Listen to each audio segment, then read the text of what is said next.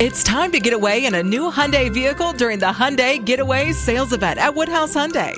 The Hyundai lineup of sedans and SUVs has the capability you need and technology and features you want, like the all-new 2023 Hyundai Palisade and Hyundai Tucson. This holiday season, get into a vehicle that will give you confidence with Hyundai Owner Assurance, America's best 10-year, 100,000-mile warranty. Visit us online at WoodhouseHyundaiofOmaha.com.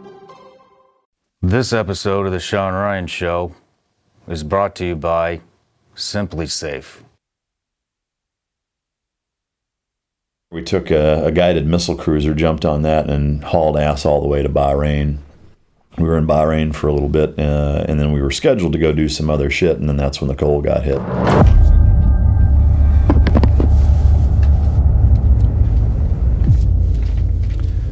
Good afternoon, ladies and gentlemen. A total of 6 sets of remains have been found on board the Cole during the course of today.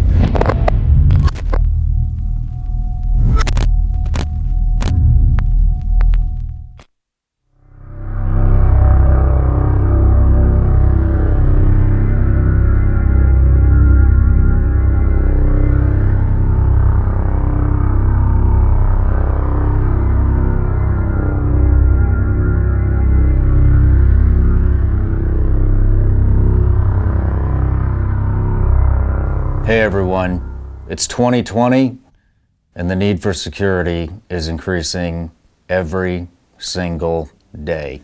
Simply Safe is monitored by professionals 24 hours a day, 7 days a week. They will call the police if necessary.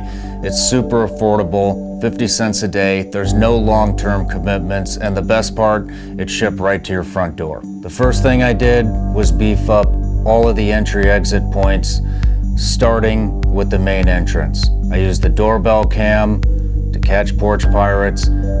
Trust me, there's a lot of people that want to grab my package. The next thing I did was use the window and door sensors on every opening window, on every opening door, throughout the office. I used the motion sensor to track motion. If the motion sensor's triggered, it alarms my phone. I get a notification. I know if something's moving. I use the glass breaking sensor on all the windows. If the glass is broken, it notifies my phone. It alarms the base station. It notifies everybody that there's been a break-in. For the interior, I use the Simply Cam. It's triggered by motion. There's a carbon monoxide detector. There's a smoke detector. There's a freeze detector that you can put on your pipes. There's a panic button for when I get scared, and there's a water detector that'll let you know if your washer is overflowing or maybe there's a flood, all of which will notify my phone if there happens to be a problem. If you want to boost your security, whether it's home, at the office, or anywhere else, go to simplysafe.com/VE. Oh, by the way, you're also supporting the Sean Ryan Show. So thank you, Simply Safe, for supporting the show, and you all be safe.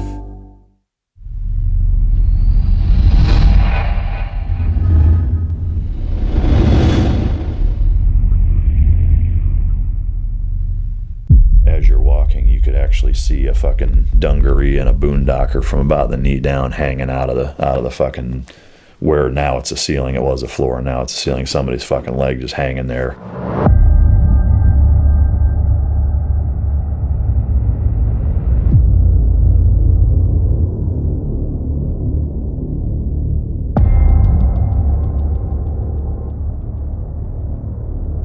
We had a 60 gunner and a couple of snipers and a law rocket. Clint Emerson and I actually were the two guys that zeroed in on him and fucking just swarmed him and backed him up, and he was like, oh shit, you know, had MP5s down his fucking throat. And I mean, it just the smell of 19 semi-submerged, blown up dead bodies trapped in a fucking boat. The bodies were in there still? You had a fucking Navy SEAL operator quit on target in the middle of a fucking operation. All of a sudden, all fucking hell breaks loose. Like gunfire just erupts and it's every fucking where. Like an Iraqi flag, like coming down and crushing the fucking skull apart. Fucking insane. I mean, you kicked the fucking goddamn war off.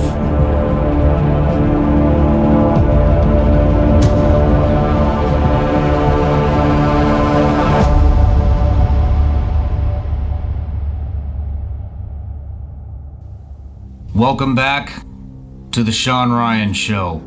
This is episode 005.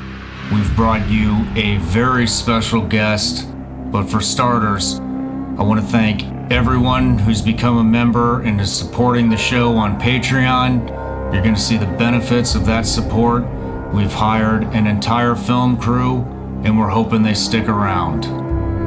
I would also like to thank all of you who took the time to go over to iTunes and leave us a review. We now have 5,300 reviews on iTunes. We continue to be a top 100 show in the category, and that's because of you. If you haven't done that yet, please go to iTunes, leave us a review, type in a word, even if it's just one word. That's what we need to make this show rank. And lastly, ladies and gentlemen, every single guest that has been on this show is the definition of an American hero. We want to bring these heroes the most exposure possible. We want to take this show to Netflix. I've posted a link. I put it at the top of the comments. Click the link. Request The Sean Ryan Show. Hit submit. That lets Netflix know who we are. Let's take this thing to the next level. Which brings me to my next guest, 005. Ladies and gentlemen, he is a world-renowned canine trainer. He trains dogs for the SEAL teams, for the SWAT teams, and just about every other government agency you can think of. He's been on the New York Times bestseller list 3 times. He is a veteranpreneur powerhouse that I personally look up to. He was on the initial invasion of Iraq. He responded to the USS Cole. We've broken this into 2 different shows. The first part, all of his combat time as a SEAL. The second, the life of a canine warrior overseas in combat, what those dogs go through, and what they deal with when they come home. Ladies and gentlemen, I'm very proud to bring you my next guest, Mr. Mike Ridland.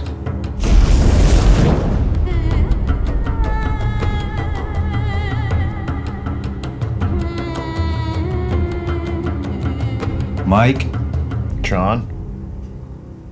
Svagatum to the Sean Ryan Show. Did I butcher the shit out of that? I'm gonna have to, is that a Norwegian fucking... That's my best attempt to say welcome in Tagalog. Oh, okay. Where the fuck did you learn Tagalog? I learned Tagalog at North Island Naval Base, or Naval Air Station, I guess. And it was after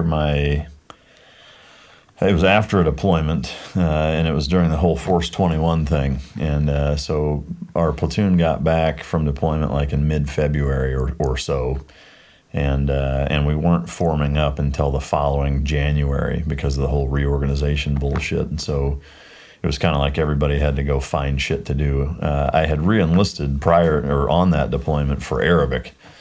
But when we got back and all of the shuffle and reorg stuff, this was right before 9/11, was that they said, turns out you guys are now a Southeast Asia platoon. You're going to Guam and the Philippines. So if you're not going to Arabic, you're going to Tagalog. And I was like, but it's in my contract. I re-enlisted for fucking Arabic. And they're like, yeah, tough shit. You're going to Tagalog. So I spent about, I don't know, I think it was 5-6 months of all day, every day, Monday through Friday. Like that was my job. Me and there's, I don't know, 7 or 8 other people, mostly team guys. There was a couple other, I don't know who the fuck they were or why they were in there. But yeah, we sat there all day, every day from this older Filipino lady that was teaching us fucking Tagalog. And of course, like, the true team guys that we are, we, conned her into teaching us all the shit that she wasn't supposed to teach us. The important stuff. And making her blush and feel uncomfortable. How do you say ass fuckery in Tagalog? Can you teach us how to say that? But so that's the story behind it. We did end up going to Guam and then ultimately to the Philippines for about 6 weeks, which was neat. At the end of that, I wouldn't say that I was fluent in it, but I was conversationally, like for basic conversation, I was pretty close to fluent. Yeah. As long as it's been, I have forgotten a lot of it. I could probably pick it back up in a matter of weeks if I really tried, but a lot of it I don't remember. But you never knock the dust off, see if it's still there? No, not really. I mean, once in a while, I'll run into somebody that you can tell speaks it by, their accent, or they tell you they're from, wherever, and I'll string together some bullshit and they'll laugh and, because I probably butchered half of it. Yeah. Or insulted their mom or whatever. But yeah, no, where are you going to use it in Texas, right? So. Yeah. Well, man, I'm really excited about this, and I've been wanting to have you on for a long time, and I think we canceled 2 or 3 times, but I just want to say I am fucking ecstatic that you're here, sitting in that chair, and props to you, man. You are a great role model for people, and I think you're a huge inspiration for guys that are starting businesses, that are coming home, especially in the veteran community and the combat spec ops guys coming home. And I mean, you're one of the guys that honestly that I really look up to in the business world. You've kept your business all class, and a lot of these vet companies, it's all fucking tits and ass and fuckery and that's all cool, but when your entire model is based off of that, I mean, we've seen it. They come and they go, and you've been in business for quite a while, and it's stood the test of time, and you just continue to grow, and I think anybody that's in the business world, especially the guys coming back, they got a great example by looking at what you're doing, and it's fucking amazing what you've done, and I can't wait to dig into it. Yeah. So, well, shit, I almost don't even know what to say to that other than I appreciate it very much. It's certainly not anything that I feel like my level of competency has contributed to it. I think I'm just stubborn and have tried to always do the best I can with what I have and look at it from a long game standpoint. But I would say I feel that exact same way about you and yours. I mean, it's really neat to see guys that I know and trust and like doing well and being successful and trying new things. You've really set the bar at such an immediate or early phase with your show, and it's just, to me, it's really neat to see. I love seeing guys that I know, love, trust, and like succeed. So hats off to you right back. I appreciate it. Well, thank you, man. Yeah. Well, I always kick this thing off, and I love to give presents. So if you look right over there. It's like some Johnny Carson shit right there. Hey, any guesses? Awesome. Well, I see my book in there, so... Is that that was just a recommendation. I thought you might like to read that. So I know the guy that wrote it. Yeah, who's this asshole? That's fucking classic. There's 2 other ones that guy wrote, but they're, believe it or not, they're fucking hard to come by on Amazon. Yeah, and they still haven't arrived. I must admit, I have cracked into these, and Jesus Christ, they are good. Everybody that says they're the best they've had, I was like, yeah, whatever, they're fucking gummy bears. But on the no bullshit, these are phenomenal fucking gummy bears. Thank you. Those will be gone before I leave here, probably. But. Right on. The Ass Blaster. Now that is the Ass Blaster 4000. 4000. So, dude, that's fucking great. Goddamn. Oh shit. So the next time we all run out of toilet paper, you're good to go. But that's fucking great. I'm sure there's some people that are like, the fuck does that mean, that didn't watch our our fucking quarantine Zoom call that we all had. But that's fucking great, man. I love it. That's why I'm going to roll the clip right now from that video. So for those of you that don't know, here it is. Floby for your ass. You have 2 ass blasters, Sean, at your house? We did. That's the first thing I did when I saw there was no shit paper. I was like, all right, we're getting some of these. Mike, he actually sent me the link for like the homemade bidet thing. Hell yeah, like, bro, here. It's amazing. Maybe I've been watching too much porn during this quarantine, but ass blaster means something totally different to me. Can I crack into these now or what? If you want to. Yeah, I'm gonna open them. I'll eat them on camera even. So I checked out your Wikipedia page. There's some interesting shit on there.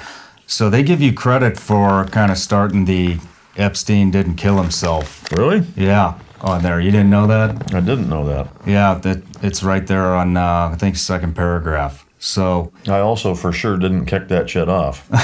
Well, Joe Rogan did. I mean, did he? To my knowledge. Well, they gave you it's on your Wikipedia page.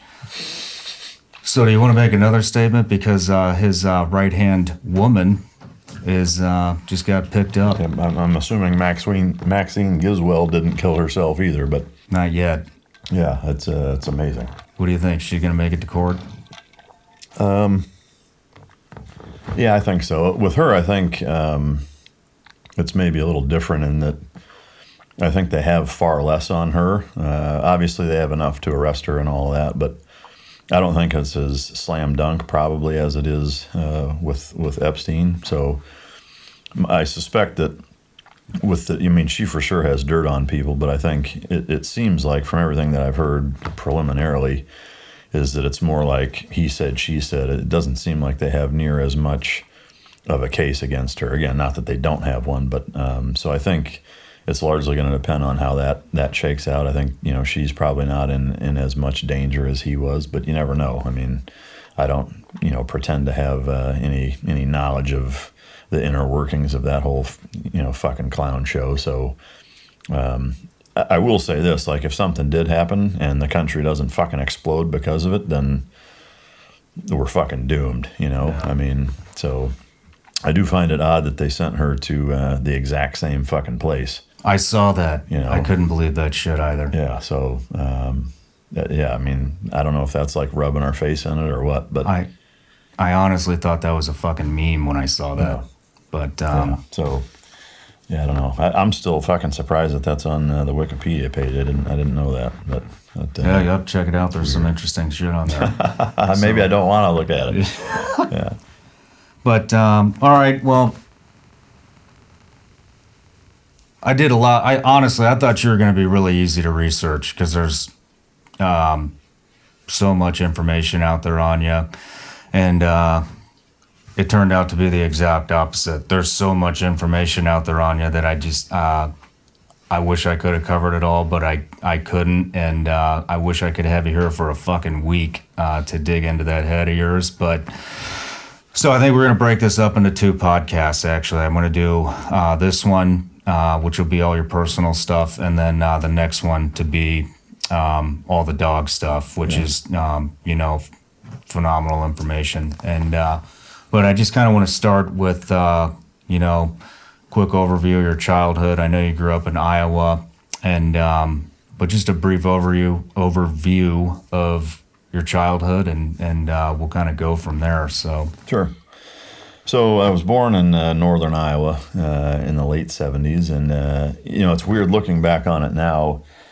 I think a lot of people have feelings of nostalgia towards their childhood, kind of almost wherever they're from, because that's what they know, that's their childhood or whatever. But for me, it's become increasingly so that way with the things that are going on now. Like I find myself kind of longing for that 80s childhood of no cell phones, no internet, riding your fucking bikes everywhere, watching MacGyver, Knight Rider, A-Team, Rambo, playing guns, fucking listening to AC/DC and fucking Guns N' Roses. And it was just like life was so much fucking simpler. And not just because we were kids. I think America was a much simpler place. I think the world was a simpler place that way. I think that's one of the double-edged swords to the internet. But growing up in that environment was it was just a really neat time and place to be at. You know, the town that I'm from, Waterloo, is not a big town, but it's not, you know, a town of 300 either. There's, you know, 60 or 70,000 people, and so you have kind of all the amenities that you would like, but it doesn't have that big city feeling. You know, you can drive 10 minutes in any direction and be out in the middle of fucking cornfields, or you know, be, you know, isolated and away from everybody and whatever. So it's a pretty slow-paced area. It's not too dissimilar to where you're at here in terms of kind of the pace at which people operate and how they take care of things and how they treat each other and what have you. So I liked that growing up, but it was just a fun time to be a kid. You know, I swam competitively. I had 2 older brothers, a younger sister. And our family, you know, it's weird. It was like fucking Leave It to Beaver, honestly. I mean, my parents never fought. To this day, I've never heard my parents argue, not one fucking time. So they're still together? Yeah, still married. They've been married for, you know, almost 50 years. And, you know, I've never heard them raise their voice at one another, not once. You know, never argued about anything, never fought about anything. You know, they get along great. And they had and I will say, as a father, you know, I look to them, you know, honestly in awe at this fucking point, you know, now that I have kids that are teenagers, and I don't know how they parented the way that they did. They did a far better job than I'm doing, for sure. It's just, you know, I marvel at their ability to be strict enough to raise good kids that are well behaved, but not so strict to where your kids are doing shit despite you, you know. And that's what I've kind of struggled with. But, you know, so looking back on that aspect of my childhood, my parents were fucking amazing. My family was amazing. You know, the school system in which I grew up in was mostly good. High school had some bumpy parts. How big was your class, graduating class? Graduating class, I think, was just shy of 400 maybe. Okay. The school itself had, I think, 2,000, 2,500. It's a pretty big school. But at that time, it was, you know, the early 90s, 92 to 96 is when I was in high school. And, you know, race relations then were fairly tense, kind of similar to where they're at now. They got better, and then now they're worse. I mean, it's fucking weird that way. But my high school, there's only two public high schools in my hometown. There's East and West. And the east side of town is more predominantly black, and the west side of town is more predominantly white. There's a river, the Cedar River, that splits the fucking town in half, and or thereabouts. And so there was a lot of busing. That was, you know, a time in different states where experimenting with, you know, busing a bunch of kids from one side of town to the other side and vice versa. And so there was a fair bit of that going on, and it just caused fucking problems. You know, there was, like I said, some racial tension that was pretty significant. Rodney King riots, when they happened, is when I was a freshman in high school. And there was some rioting that happened in our high school where I got the fuck beat out of me. You know, but and so my high school experience, you know, I'd say elementary and junior high was pretty fun to look back on. High school, I didn't particularly fucking enjoy. It was kind of a mess. I was glad to be done with it. You know? Well, on just about everything I've researched, you always bring up an incident that happened in high school. And correct me if I'm wrong, but it's one of the things that actually it was a major motivator for you joining the SEAL teams, if I remember correctly. And so what kind of happened there? I know you got fucking jumped. Yeah, so I was a freshman in high school, and I was fucking small. I was 5'4" and 105 pounds. It was a Friday, and it was during the swim season. And as a freshman swimmer, they do these initiation. They did. They probably don't do them anymore because I'm sure it's considered hazing or something fucking dumb like that. But you know, we had to do stupid shit like wear your Speedos over your clothes, you know, and wear goggles, and, you know, just dumb little things like that. On Fridays, they would fuck with you and make you wear stupid shit or whatever. And but my second oldest brother was a senior when I was a freshman, and so we went to lunch together. He had his license and drove my dad's car. To lunch, we came back. We were running a little bit behind in true fashion of my second oldest brother. love you, Jake, but let's be honest, you're always fucking a little behind. Is that the halls were relatively empty, and it was a 3-storied high school, and so I came back and I was on the 3rd floor. I was running down a hallway, and I remember a good friend of my dad's actually was a chemistry teacher, and he like nodded, tipped his cap or whatever to me as I was running past, and kind of shook his head like, there's fucking George's son running behind, laughing or whatever. And I went, opened these 2 double doors to go down a set of stairs all the way down to the 1st floor because I was going to Spanish. And as soon as I swung the door open, I was like, holy shit. And as I'm getting ready to step down the first step, I just boom, I just get fucking blindsided. And there was two single file column rows of, there's probably between 40 and 50 black students that were, taking up the entire stairwell because there was that many of them running up, and they were just running through the hallways, beating the fuck out of anybody that was white, and they were, throwing trash cans through fucking windows and knocking water or drinking fountains off the fucking wall. I mean, just trashing the place and beating up white people. So this was like, they were fucking kicking the shit out of everybody. Everybody. Yeah, it wasn't just me. It was like a race riot almost. There was a bunch of people that got fucked up. Oh, fuck. And so I start running down the stairs, and again, it was like running a gauntlet. I mean, textbook gauntlet scenario. I'm trying to make my way down, and as I'm going, it's just, they're all taking their fucking turns while they're running up and I'm running down. And luckily they didn't stop and corner me and they probably would have fucking beat me to death, honestly. But I managed to make it all the way down, just, again, getting pummeled the whole way down. By the time I got down to the bottom, every time I got hit, again, I was a little fucker. And so I'd run into, it was a brick wall, going down. And so the whole right side of my face was all fucked up. The whole left side of my face was all swollen and fucked up. And I kind of stumble into Spanish class. And the teachers at that point, they knew what was going on. And even then, like our administration and the staff, they were scared of, like, they didn't know what to do. Like they didn't want to stop them because, they would probably be considered racist.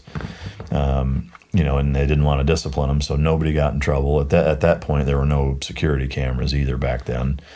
So they didn't do shit. They did absolutely nothing about it. And I stumbled in, I sat down, and I'll never forget. I was sitting there, and there was 3 or 4 black guys that came in several minutes after I did, breathing heavy, and I knew they were in on it. And just that was a very pivotal moment for me for a couple of reasons. Number one was that the way that my dad responded to it was not what I expected. Looking back on it, I thank fucking whatever universal power you believe in that he handled it the way that he did, in much more of a tough love scenario. And that a lot of parents, and I think even putting myself in his shoes, would, storm down to the fucking high school and demand some sort of consequence and that action be taken and whatever. And he didn't have the, I'm scared policy at all. It was, life's not fucking fair. People are going to fuck with you. People are going to do mean shit to you, and you've got to figure out how to fucking deal with it. I know you're fucking scared. You probably don't want to go back. You're going to go back tomorrow, and you're going to face whoever the fuck did it, and you're going to deal with it. Shit. And for me, like at the time, I was like, what the fuck? I was like, why are you not going and fucking doing something about it? And again, looking back on it now, I'm really glad that he handled it that way, because it forced me to do that.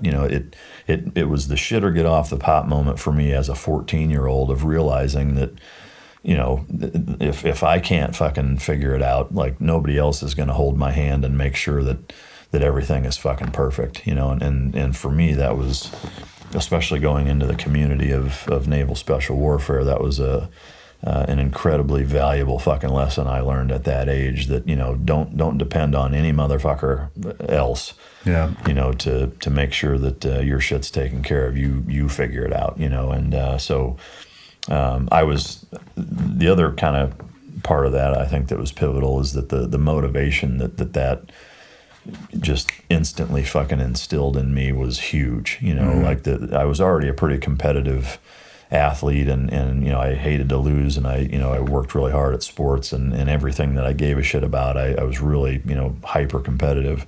But this took it for sure to the next level, you know, because I just kept thinking about that. And even there were times like in Hell Week and in Bud's training where I kind of flashed back to that if I was, you know, wavering a little bit in motivation or whatever. Like the second I thought about that, I was fucking pissed, and it put me right back on track of saying, fuck that.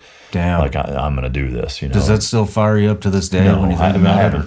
I haven't thought about it since the last time somebody asked me about it. I mean, it's for sure not something I think about anymore, and haven't for a while. But early on, as a young man, kind of coming into manhood, it absolutely was impactful that way. But, yeah.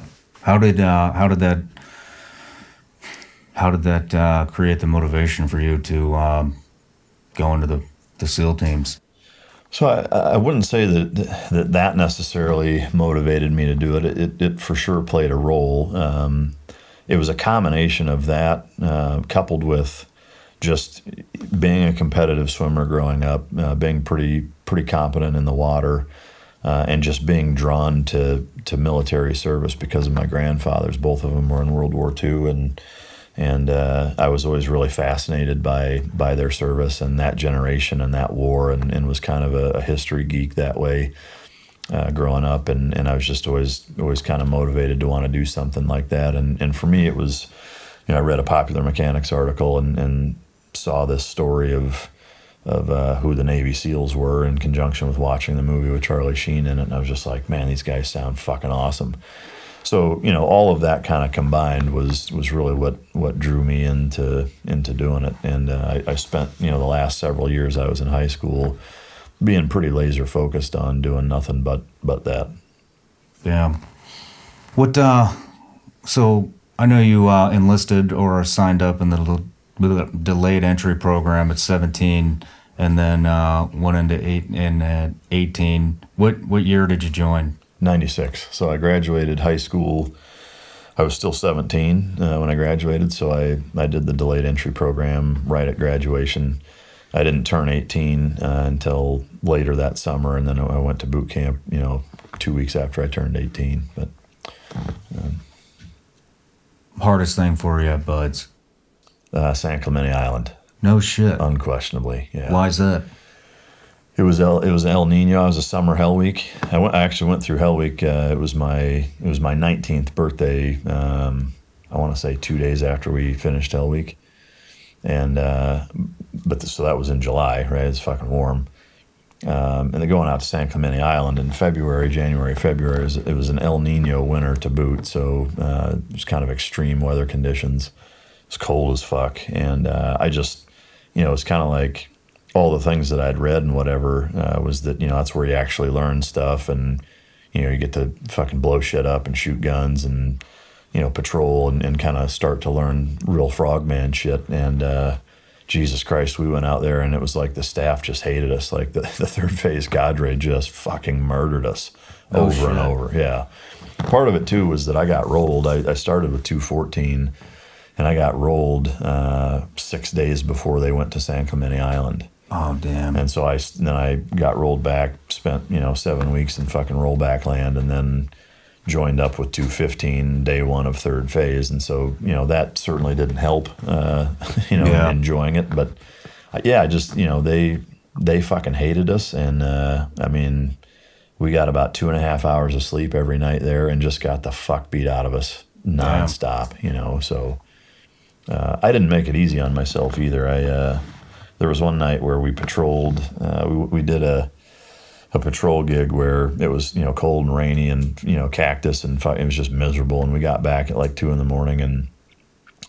and admittedly, it was a total shitbag move on my part. Like, we get back, we're in the armory cleaning guns and taking care of our shit. And me and 2 other guys ran to the fucking galley quick to get like hot chocolate because we were just fucking freezing, right? And so while we're in there, I don't even remember what fucking instructor it was, walked in there while we were fucking getting hot cocoa while everybody else is cleaning their shit, you know?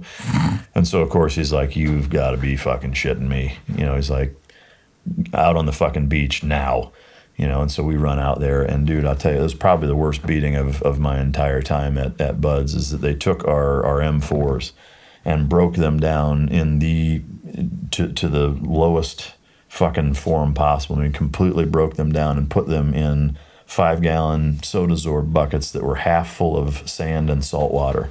Oh shit! And buried them in there and made us and beat us while they were doing that. We had to disassemble them, and it was like buddy carries down to the beach, fucking surf torture, back, push-ups, monkey fuckers, jumping jacks, buddy carries. It was like 3 hours of just getting the fuck hammered out of us. All because of you? Well, because of me and the 2 other guys. I mean, it was 3 of us. Fuck. And so they took all 3 of our guns, right, and put it in one bucket. Right, so I mean, down to the fucking sear, the firing pin, you name it, all the way fucking down. 3 weapons in a bucket full of sand and salt water, and after several hours of getting the shit beat out of us, hand us the bucket, and we're like, we'll see you at fucking 06 for a weapons inspection. Shit. And so we stayed up the whole rest of the night, and we're sitting there, hands all fucked up and frozen, digging through, pouring shit out on the grinder with flashlights, trying to find our shit, because they made us sift through it there before we could take it back. And it was fucking miserable. But the whole island was that way for us. I mean, it was like a nonstop kick in the dick the whole time we were there. And it was cold. I mean, the water was like 48 to 52 degrees the whole time we were there, and it was shitty. But yeah. What was the rest of the class doing when you guys were getting your ass beat? They finished cleaning their weapons and went to bed. So yeah, I mean, we're getting the fuck beat out of us, we see them, trickling out of the fucking armory after all their shit's done, hitting the rack, and I mean, we deserved it. Like, it was a good lesson learned. Like, even though we were just gonna run and grab hot cocoa, bring it back, and try to warm up while we were doing our shit, it was like, just got caught at the wrong place, the wrong fucking time, and it happened to be, I think it was a warrant officer, it was one of the more senior guys, walked in and was just like, hell no, he kicked the door open and just fucking trashed us. But damn. So moving on past Bud's, you checked in to what team? So I went to Fort Benning for jump school first. We went there right after we graduated, before we even went on leave. So we went straight from graduation, Fort Benning, jump school. Then we had 30 days leave, and then I checked into SEAL Team 3. You stayed at Team 3 the entire time until you became an instructor? Yep. What was going on at that time period? So this was, before 9/11. I mean, this was, I graduated from Bud's in February of 98. And so, it was still, Bill Clinton was still fucking president. Funding was not great. Morale was okay. And, it was kind of the old school 80s and 90s teams back then still, in terms of the way the teams were structured. SEAL Team 3 was the CENTCOM or Desert Warfare Platoon. Team 5 was jungle. Team 1 was jungle. Team 5 was Korea and cold weather. And so we all kind of had our niches, if you will. We were the only ones that were, our working uniform was desert camis. Of the whole community, we were the only ones wearing desert camis back then.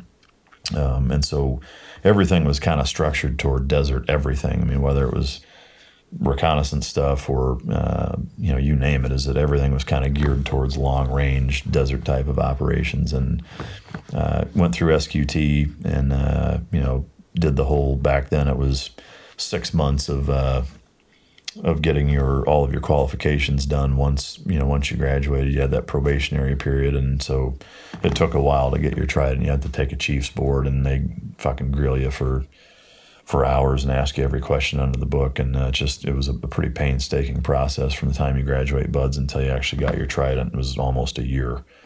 So I kind of prefer it that way. I think it did a better job at kind of policing the new guys coming in and making sure that they kind of earn their trident the right way. That's my take on it. Of course, I'm a little biased, but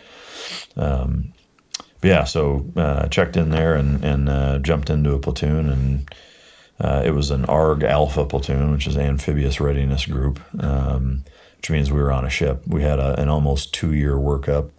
And then a 6-month deployment, and we spent a lot of that time on ships. So I actually spent a pretty significant amount of time on a lot of different Navy ships, which at the time kind of sucked, but I'm glad I did because it was good experience, getting to, most team guys now have never been on a fucking boat. If you came in, in the last 15 years, you probably have never even been on a fucking ship. I'm one of them. Yeah. The only time I've ever been on one was doing VBSS training, which for those of you that don't know, that's boarding ships and taking them down. Yeah. And so that's a rarity nowadays. Yeah. But rewind in just a little bit. You had mentioned that you really liked hearing the stories of your grandparents serving in World War II. If you could serve in any war, and to include, the ones you did serve in, would you have changed it? Is there any particular war that you would want to serve in? I mean, part of me says World War II just because of the gravity of the impact that it had on the entire planet. Yeah. To me, that war, not that Afghanistan wasn't justified, but it just seems more justified. Yeah. Like the entire fucking country was behind it. And there is a part of me, I think, that is almost jealous of that time in our nation's history where, I mean, literally it was like 9/12. Yeah. But for 5 fucking years straight, and so to me, like that kind of jumps out as being, maybe it's over romanticized because, the way that the press was back then was very different and very filtered, and the American public did not have access to a lot of the same things that it has access to now as it relates to what goes on in war and things of that nature. But I still just think that, there was a pretty clear-cut line in the sand of good versus evil, or at least it sure fucking seems that way, more so than it does now even, to me. Not that fucking terrorists aren't evil, it's just those lines seem a little muddier now. And again, maybe it's because we're living in it. And World War II, we're looking back and weren't a part of it. But it just seems like such a powerful moment in mankind's history that I think that would have been pretty neat to be a part of. Yeah, as fucked up as it sounds, it's for United States modern day history, that was definitely our high point, and it seems like it's been kind of slowly, watered down. Yep, ever since that point in time. But moving past that, a lot of times guys have like an area of operation or something where they want to serve. Did you guys have Dream Sheet when you were coming out, or? Yeah, we did. I actually picked SEAL Team 2 was my number one choice. SEAL Team 8 was my second choice, and Team 3 was my third. So I did get one of my choices, but I think a lot of us, I know for my class, or at least that kind of era, it seemed like the instructors played a huge role in inspiring guys where to go, what they wanted to do. Like we all wanted to really emulate the cadre, especially our third phase guys. But most of the SEAL cadre, when I was a student, were East Coast guys for whatever fucking reason. And so, most of us picked East Coast teams because, they talked fondly and talked shit about, West Coast Hollywood fuckers and whatever. And so, we all kind of picked that. But there was an element of, even back then, this was, prior to 9/11, there was something about Team 3 and then just the whole Middle East fucking component that was intriguing to me. And so that's why I put it on the list also. But all fucking worked out. I mean, out of all the teams, minus Dev Group, but to my knowledge, it seems like Team 3 probably throughout the, at least the earlier years in the war, got the most experience. Sure. Yeah. I mean, we were just, again, like with most things, right place, the right time. And, to be the team that kicked the Iraq war off, in the operation that we did with the Go Plats and the manifold metering station, I mean, all of SEAL Team 3 did an operation together. It's never been done before or since. Yeah. So to have, all fucking every platoon at SEAL Team 3 on one singular huge fucking mission at once was pretty fucking cool. But we'll get into that in a minute. But why Team 2? That was EUCOM, correct? Yeah, it was just again, like EUCOM is Europe. For those of you that don't know. A bunch of the first phase instructors were Team 2 guys, and a couple of our third phase instructors that just really had a huge impact on me were Team 2 guys also. And so I think as a fucking 19-year-old, I was very impressionable. I was like, well, fuck, these guys seem like badasses and have cool stories. I want to go where they went. It's really that simple. But Interesting. I was at 8 and then went to 2. Oh yeah, yeah. But all right, so you're at Team 3, and what was the check-in process like for you? Were they welcoming, or did they fucking hate your guts? It was actually it was kind of underwhelming. I was expecting it to be more prevalent than it was. I think they were all busy, and it was kind of 3 sheets to the wind. So it was a lot of like, this is the fucking SEAL team. Like, where is everybody? Everybody was fucking gone, like training. And I actually had when I was home on leave, I got a call from Master Chief Huey, who Al Huey's son, Camp Al Huey, which is the camp that the San Clemente Island compound is named after. It's his son was a Master Chief at Team 3. Crusty old fucking guy. He actually called me on leave. He was like, are you fucking coming? And I was like, what? I was like, I have 30 days leave. I don't give a fuck. Get over here. I was just like, okay. So I was like, I guess I gotta go.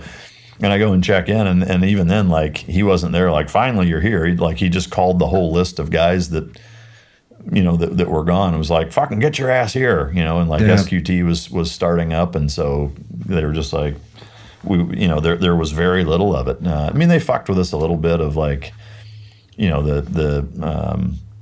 the training cell guys would pull us in the office and be like, sit down. And you'd sit down and be like, no, not there. Get out, just fucking with you like that. And like, fill out your school's request sheet, and you better have underwater knife fighting and fucking basket weaving on there. And we're just like, okay. And it's like not even a real form, like they're like just stupid, new guy on the job type shit that they would fuck with us. But there was a little bit of that, but otherwise it was really like, I was just like, Jesus Christ, like what are you guys doing? And so there wasn't, a bunch of cool stories about all sorts of crazy shit like a lot of guys have. It was very, like I said, underwhelming. And I was only there for a matter of a couple of days, and then started SQT, which at that time, it was STT, SEAL Tactical Training. And it was basically similarly, it was right as they were starting all of the new BUDS graduates were going through STT together, whether you're going to an East Coast team or whatever. Because right before that, you actually did STT at your own team. Like each team ran their own little STT where their training cell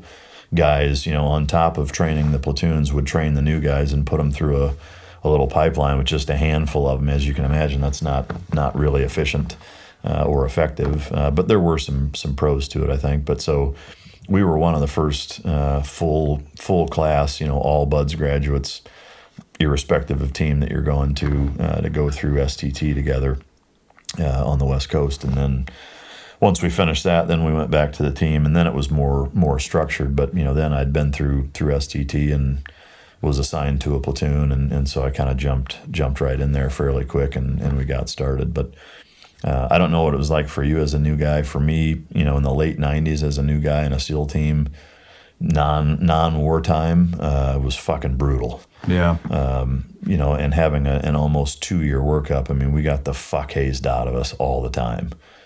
Shit. Oh yeah, we got, fucking taped up and the shit beat out of us, and mini blast machine getting electrocuted. Fucking you name it. Yeah. Like we got fucking hammered all the time because they were bored, and we had a long time together. So how many new guys were in there with you? Half the fucking platoon. There was 8 of us. Eight new guys. Yeah. Yep. Damn. Glenn Doherty was one of them. So there's a million fucking stories with him. God rest his soul. It's actually his 50th birthday today, but so 8 of us, and it was the one, I guess, benefit to that is there was so many of us, it was harder for them to haze all of us. They'd have to get us, 1 or 2 at a time, because if all 8 of us were together, they'd have a hard time with us that way. But I will say this. Again, it's kind of like the speech that my dad gave me about going back to high school. Is at the time it was kind of miserable and sucked, but looking back on it, I don't think you could pay to put yourself in a better circumstance as a young man, to be surrounded by barrel-chested fucking pipe hitters that teach you how to be a fucking man, and how to handle things and how to live your life and how to get things done and how to adapt and how to, not make fucking excuses and how to hold you accountable and really, teach you how to fucking kick ass. To me, I wish every fucking young man that as a 19 and 20-year-old, had the ability to be surrounded by 180 fucking guys like that the way I did. I will be forever grateful that I was able to finish growing up in the SEAL teams. My parents laid a great foundation and did a stand-up job. The SEAL teams absolutely fucking finished their job, and I would not be where I'm at today and nowhere near it had it not been for those guys. They really fucking showed me how to do it. Yeah, I'm right there with you. It's definitely a fucking lost art these days, and if it teaches you anything, accountability and fucking consequences, which are few and far between these days. It's hard to find people to take accountability, and the consequences are fucking so minimal now that I think it's ruined entire generations. I agree, and it's also motivated / inspired me to try to be that for whoever I can, male or female. There's in the canine world, there's a lot of female potential canine handlers or people that have questions or whatever, and writing the books has had a tremendously rewarding impact on me also that way, and getting letters from people that are like, hey, I read your book and I just, I joined the Air Force and I'm slated to be a handler, and, it's because I read your book and, whatever. Like, to me, to be able to do anything even remotely close to what, the generations before us did for us in the SEAL teams, if I can accomplish a fraction of that, I'll be glad that I at least was able to do something. Yeah. Because if people don't take the time, if they're selfish with their time and just focus on them and not try to put that back into the following subsequent generations, then we as a nation are completely fucked. So. Yeah, I would definitely agree with that. So, kind of moving past check-in and your beginning time there, what year was that? What year did you finally check in? 98. 98? What was your first real op? First real op was the USS Cole. No shit. Yeah. So you went for, 2 years before you did anything real? Yes, so, when I checked in, like I said, we had it was like a 22-month workup, right? So, we were training for almost 2 years before we deployed. And then when we deployed on the USS Duluth, part of an amphib deployment. So there's a big group of amphibious ships, all leaving from San Diego, steam all the way to the Middle East and sit there for 6 months and come back. And we flew actually on a fucking C-130 from San Diego to Hawaii.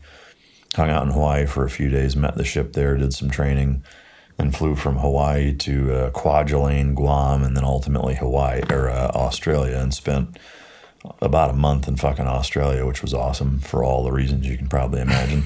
And what does a bunch of board team guys do in Australia? Everything you can think of. We actually did a bunch of dumb shit. We had a couple days up. We were training with the Norforce guys, the Northern Force guys up, and we were in Darwin, which is the outback. It's not like the rest of Australia. It's much more, the Mick Dundee fucking, outback type of experience. But it was still neat. But we had a couple days off, and we actually told our officer in charge that we were just going to go camp at Litchfield National Park, which was like an hour away, right there in the outback. And we jumped on Qantas Airlines and flew all the way to the fucking Gold Coast without telling him. Shit. Without telling him, and flew there. There was 4 of us, I think, and dove on the fucking Great Barrier Reef. And pub crawled like for 3 days. We were staying in hostels and scuba diving and getting shit faced and just totally fucking going nuts. And he thought we were camping an hour away, and we were like a fucking 5-hour flight. But anyways, we came back, had a good time, and then Ended up going from there. We took a guided missile cruiser, jumped on that, and hauled ass all the way to Bahrain.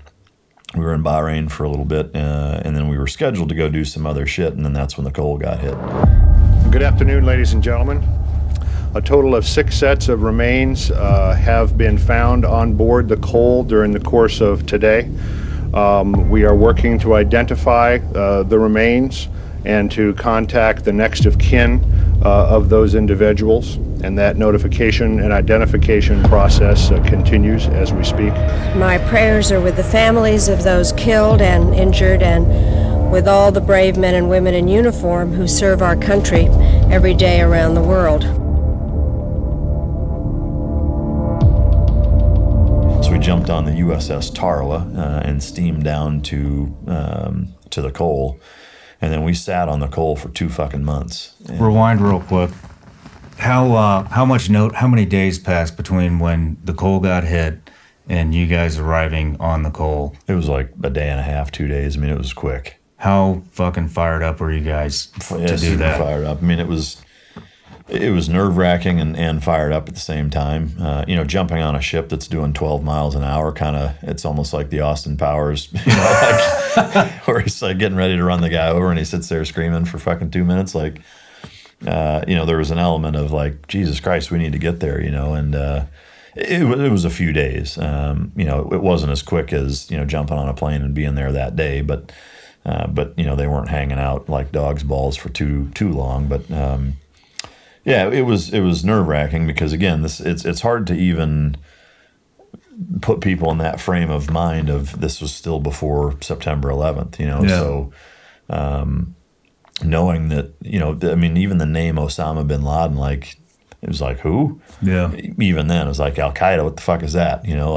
I had a little bit more inclination on who they were and what they were about because I was the intel rep for the platoon and we were going to the Middle East, so I was a little more read in than most people. But it wasn't obviously anywhere near like it is now, and so it was a bigger deal in that respect, and that this is a U.S. warship that suicide bombers fucking pulled a tug laden with explosives alongside and blew themselves up. Interestingly, they tasked a guy to videotape that whole fucking thing, and he fell asleep and didn't get it on film. Their propaganda wing of Al-Qaeda. I mean, I don't know if they executed him, but it came out years later that they had actually tasked a guy to get that on film. I kind of wish they had. Maybe that's a sadistic, creepy thing to think, but for their uses, the propaganda tools are pretty powerful. But that killed like 19 sailors, and then a lot of casualties. Yeah, and it was fucking creepy for us because coming on board, obviously the crew was, to say that they were rattled is a fucking huge understatement. Yeah. Because the goal of the entire mission was to actually sink that fucking ship. It wasn't just to bomb it. And the whole reason that we were there was because they threatened to sink it. They came over the open airwave Marband radio and threatened the captain, and they were like, this is fucking Al-Qaeda. Your ship is not leaving our fucking harbor. We will sink it, or whatever the fuck they said, something to that effect. And so that's why we went down there. And so we sat there for 2 months, and from sundown to sunup, every fucking night, we had 2 ribs, 2 boats, floating around with a couple guys on it. And then we had a 60 gunner and a couple of snipers and a law rocket guy on the bridge of the ship, kind of keeping, overwatch, and we were out on the boats. And there was a number of times where small boats would come, test the perimeter and see what they could get away with and whatever, and we were always right there. We never mixed it up with them, but a couple of pretty, fairly close calls where, if things had gone maybe a little different, it probably would have gone pretty bad for the boats that were trying to come any closer. But any shots fired? Nothing.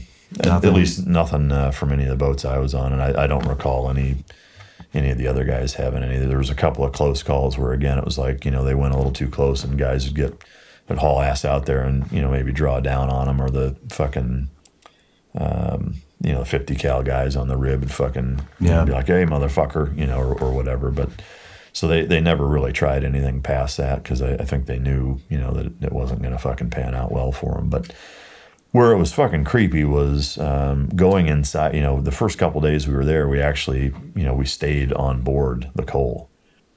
And, you know, they had 19 empty racks. Well, guess where we fucking slept, you know? So we're sleeping in these sailors' bunks that were just fucking blown up, you know, and like, you know, there's USS Cole fucking coffee mugs with fucking like powder blasts on them in the galley and you know, people's personal effects. And, you know, a lot of the crew, like, you know, you're laying in some dude that, you know, the rest of the room is fucking devastated, and you're like laying in his bunk jerking off. No, I'm kidding.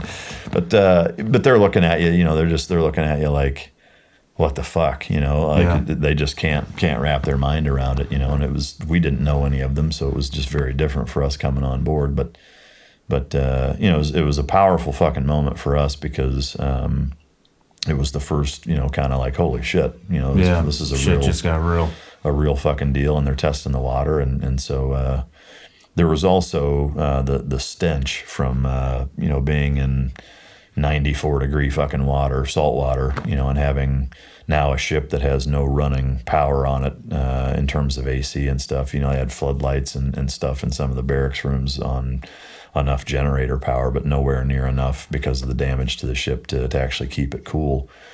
And so, I mean, it's just the smell of 19 semi-submerged, blown up dead bodies trapped in a fucking boat, you know, in that kind of water and that kind of heat day in, day out for a couple of months was fucking brutal. And the bodies were in there still? Yeah, they couldn't get them out. And there was one instance where from about the knee down in the galley, so the witness reports were when the blast hit, it hit during lunch, and it was right at midships, which is where the galley was located in that area. And so everybody that was in there said that it was like the floor was like a fucking sine wave, like the floor went like that, you know, a metal floor moving like a fucking wave from the blast. And so there was a section of the ship where the floor became the ceiling, and it just fucking meshed up, and that was it. And there was one spot where as you're walking, you could actually see a fucking dungaree and a boondocker from about the knee down hanging out of the fucking, where now it's a ceiling, it was a floor, and now it's a ceiling. Somebody's fucking leg just hanging there, you know, right there, fucking plain as day. And then the other 18 people were, you know, in different parts of the boat, fucking mangled and dead, just sitting there fucking rotting. But fuck, man. Yeah. So you guys, damn. How long were you guys on there? 2 months. That boat sat in that harbor in Aden for 2 fucking months? 2 fucking months, yeah. So you can imagine, like, the smell didn't get any fucking better. And the bodies were there the entire time. Yeah. What? How'd you guys get the boat out? So the USS Marlin Spike, which was a floating diedrock, came from Louisiana and came all the way out. And it took, you know, between spinning them up and outfitting it to accommodate the coal and all of that, it took 2 fucking months to get there, 63 days. And they came about 12 miles off the coast. And then they took tugs and bumper boats and shit and drug the coal out to it. And then so the way the floating dry dock works is it's this monster fucking boat, right? And it has the ability to sink itself. They drag the boat on and then it raises back up. And so, you can Google pictures of Marlin Spike and coal and you'll see this fucking ship that has a USS warship that looks like it's a fucking toy on it. It's that much bigger, you know. So it fucking dry docks the coal on a boat, and then it's steamed all the way back to Louisiana. Damn. Took them a couple years to completely refurbish the ship, but they did. They completely repaired it, and to my knowledge, it's actually back out at sea and doing deployments again. But one thing, while it was being drug out there, because it took, you know, a couple of days, you know, because it was the one thing, it was severely listed. I mean, I don't know how the fuck it didn't sink, honestly. I mean, I think it speaks volumes to the crew for doing such a good job, damage control wise, of having all their ducks in a row and handling their processes the way they were supposed to, because they kept the boat from sinking. It's a monster fucking hole in it. And so it took them forever to drag it out. Well, while it was being drug out, we actually got spun up to do a shipboarding. You know, we had thought, like, finally, 63 days of night after night fucking guarding this goddamn thing, it's dragging out, and now we can kind of relax. Well, on its way out, there was a fucking boat hauling ass straight towards it, that our ship picked up on the radar. So they spun us up. We get all our shit on, hop in the ribs, go fucking assault this little miniature fucking tug tanker thing that it turned out it was just bringing oil out to the Marlin Spike. I guess there was, they didn't deconflict or whatever, but there was a Yemeni army officer with a fucking Beretta on board, and then the rest was just a crew. And of course we assaulted it like it was Al Qaeda coming back to fuck. We almost shot and killed the fucking Yemeni guy because he kind of had an attitude and started to put his hand on his fucking pistol. And Clint Emerson and I actually were the two guys that zeroed in on him and fucking just swarmed him and backed him up. And he was like, "Oh shit!" He had MP5s down his fucking throat, and he got his hand off his gun immediately and decided he didn't want to fuck around. But so once we finally got that done, then we actually did a follow-on op with because of that. So at the time, U.S. ships were pulling in everywhere, and that's what was happening with the coal in Yemen, is they were just pulling in for a resupply. And so once that happened, the U.S. Navy said no more resupplies anywhere other than Dubai, or actually Jebel Ali, which is just south of Dubai. And so we went to Dubai. We jumped on a USNS fucking merchant marine ship and hauled ass to Dubai. And we were in plain clothes, relaxed grooming standards, fucking cover stories, the whole bit. And every fucking Navy ship that came in, we would dive on the tugboats and ensure that they didn't have any bombs on them or explosives or whatever. Went through the whole warehouse, personnel, pallets. We had a sniper overwatch on one of the towers. I mean, we had a whole fucking thing going on of every time a ship pulled in, we made sure that shit wasn't going to happen. So we spent about a month in Dubai doing that. Do you remember what your cover was? It was fucking lame. It was just like we were government contractors doing like electrical work or something stupid like that. It wasn't anything fancy. Of course, if we were out in town, we were a fucking American rugby team or whatever. Yeah. Yeah. Well, did you, Yemen is a very fucked up place. And I deployed there several times. And, probably doesn't mean shit to you, but I got to see where the coal happened. I used to drive by it every fucking day. No shit. And me and Glover had a couple incidents there, and there was always shit going on in Yemen, especially in Aden. Did you guys get to go out in town at all, or? Nope. We were on the ship or in that port area, and that was it. So we had very limited exposure experience to any of the actual local populace. I mean, a little bit from people coming and checking it out, or interacting with people on board or whatever. I do remember it's just kind of flashed in my memory. At that time I was I think I just turned 21 right before we deployed on that, and so as a 21-year-old, like, I'm still pretty young by parents' standards and whatever. And so anyway, on a sat phone, I scared the shit out of my parents, because they heard about it in the news, and they knew I was overseas, and they hadn't heard from me in a while. And all of a sudden I call them, and my dad had gone home, like he'd forgot something, and went back, after lunch, and went back into the house, and because even this was before really everybody had cell phones. And so I call him on a sat phone at the house phone, and he picked up, and he hadn't heard from me in weeks. I was like, "Guess where I'm staying?" And he's like, "Where?" I was like, on board the fucking USS Cole, half sunk in the water. He's like, "What?" He's like, "Jesus fucking Christ!" Like, he's having a heart attack. Like, what the fuck are you doing there? Are you okay? All this other shit. And but yeah, it was one of those moments where almost like fate. Like I wouldn't have gotten a hold of him otherwise, but I had the opportunity to call him, and it was just kind of neat. We look back on that and laugh once in a while. But yeah, just backtracking a little bit more too. Even though there was no shots fired, just for the audience, I think that always kind of surprises me, because there hasn't been shit going on, and you spent 2 years at the fucking team preparing to go to war. And like when I showed up, we knew what we were going to do. And there was nothing going, and then this happens, which, gives you the adrenaline, and I'm assuming the entire platoon was hungry as fuck to get some action. And I guess where I'm going is the discipline that it takes to not shoot a potential threat when you know you can fucking get away with is there's something to be said about that, and a lot of units don't have that fucking discipline, and that's one of the things that separates special operations units from conventional units. So I just want to kind of reiterate that, or bring awareness on how much fucking discipline that actually takes. I mean, I appreciate it. I think, and I agree, I think half of it is what you're talking about in terms of having clear thinking, not overly aggressive people, knowing when to use aggression, how to apply it, and also when to turn it the fuck off, when it's appropriate, when it's not, and being clear-headed to know the difference is necessary.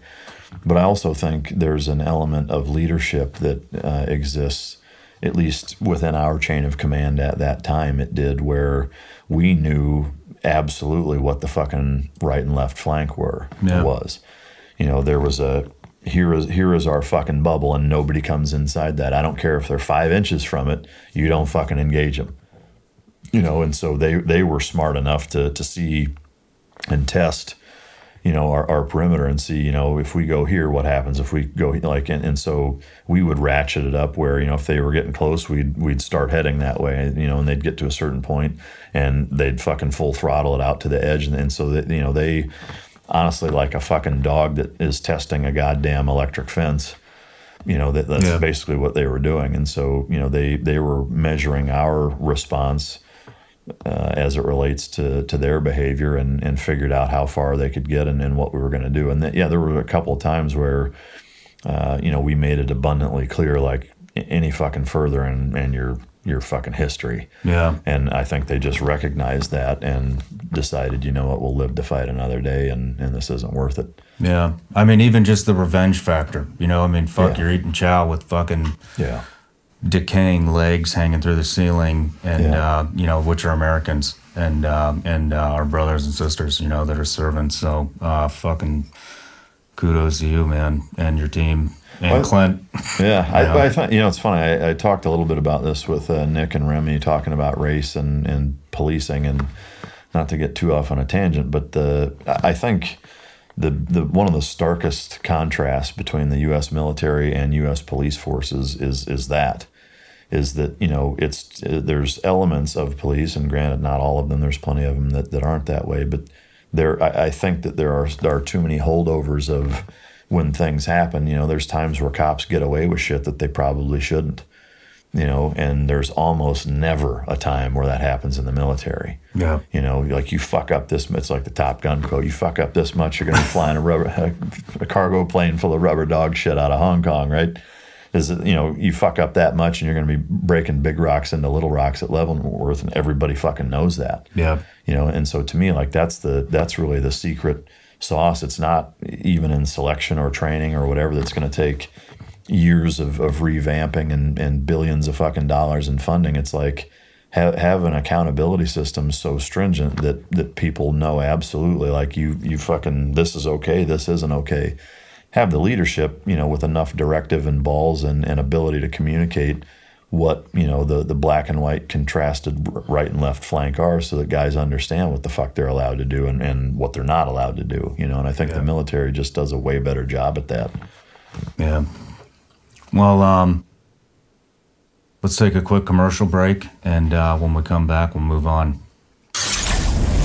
This episode of The Sean Ryan Show is brought to you by Vigilance Elite Patreon. Vigilance Elite Patreon is how you support the show. It also has an entire library of tactical training and behind-the-scenes footage of The Sean Ryan Show. Go to vigilanceelite.com, click the training tab. It'll take you right to Vigilance Elite training on Patreon. Get a subscription, support the show. Thank you. Let's get on with it.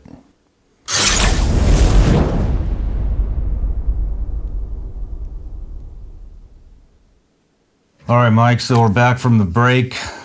We were just in Yemen, USS Cole, and you said you were there with Clint Emerson. So I just happened to have Clint on the line here.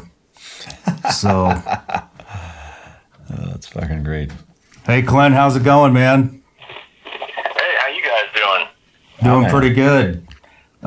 So I got your buddy Mike Ritlin here, and he was just talking about boarding a small boat and shoving some MP5s in somebody's face. So I wondered if I could get you guys to kind of relive that.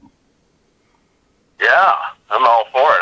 There's only one part of that I remember, and that's grabbing his nuts when it was all over with. Man, it wasn't that fun. Were they? Did he have bigger nuts than Mike does? Mike Big Balls Ritlin. Yeah, they were. I don't remember. Size, consistency, whether they were full firm or soft. But I just remember that was the highlight of the whole thing, was grabbing his nuts and saying, "Hey, wasn't that fun?" I actually do remember that. We were just getting, like, we were on the loading bay or whatever. Like where you climb back up on the ship, and I was like, "What the fuck are you doing?"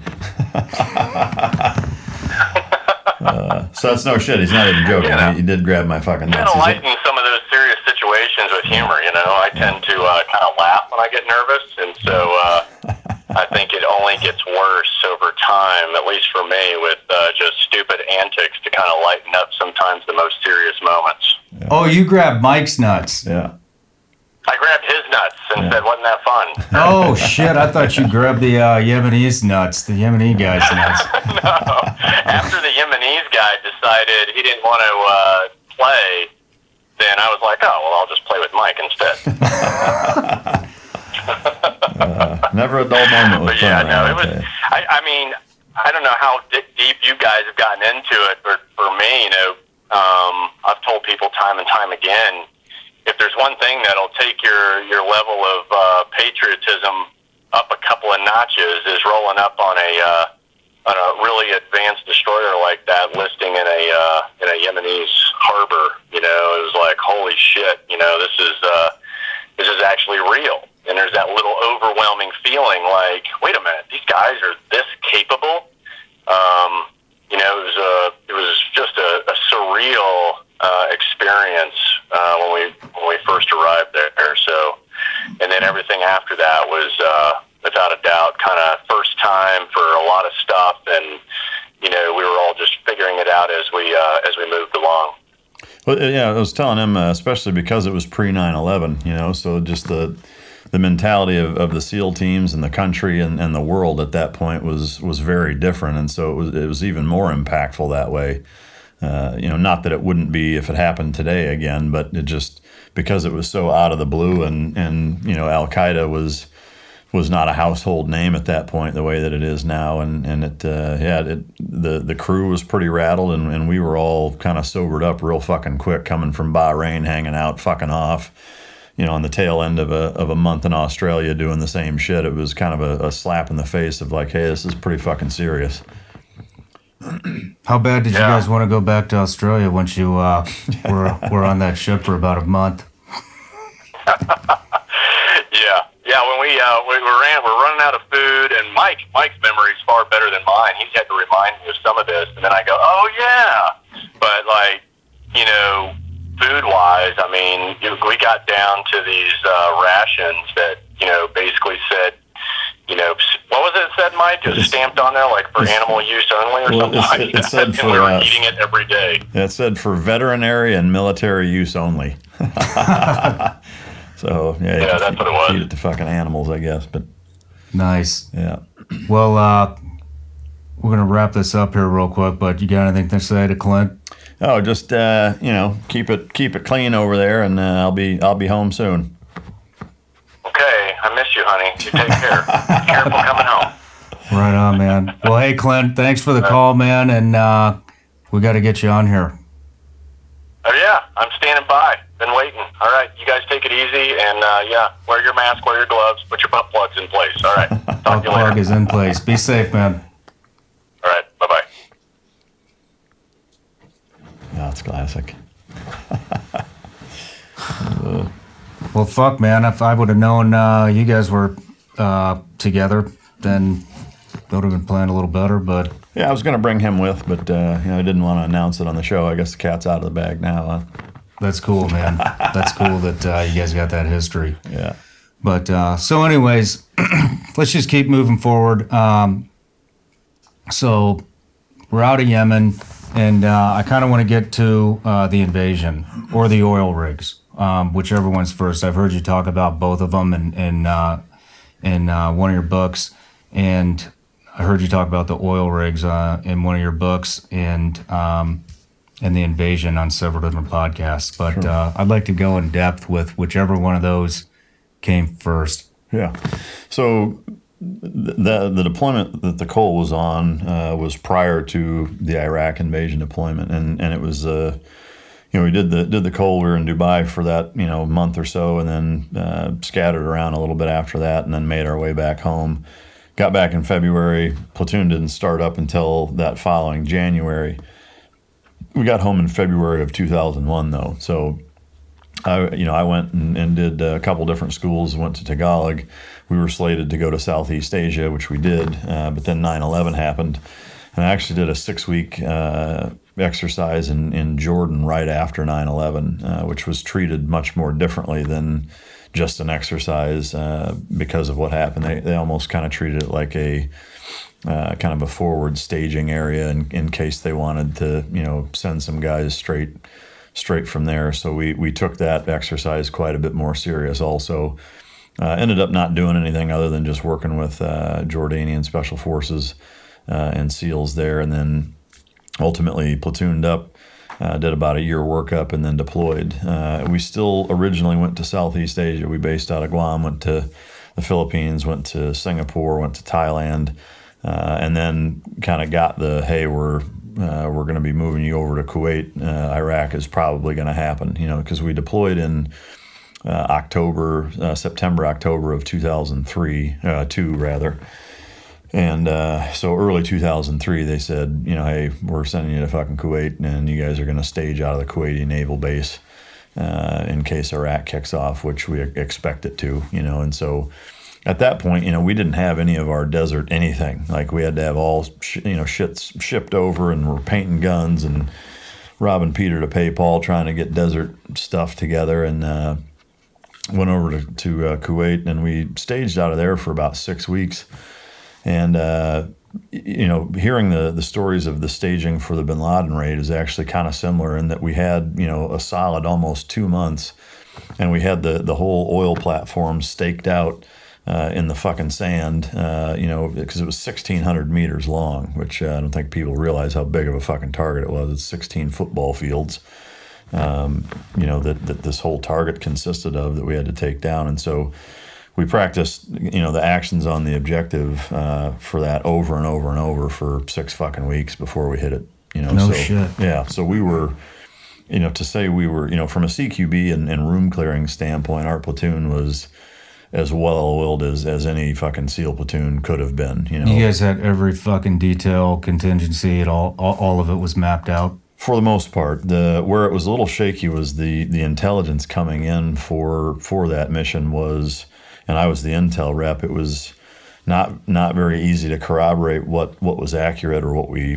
thought was accurate or not, because it was very conflicting.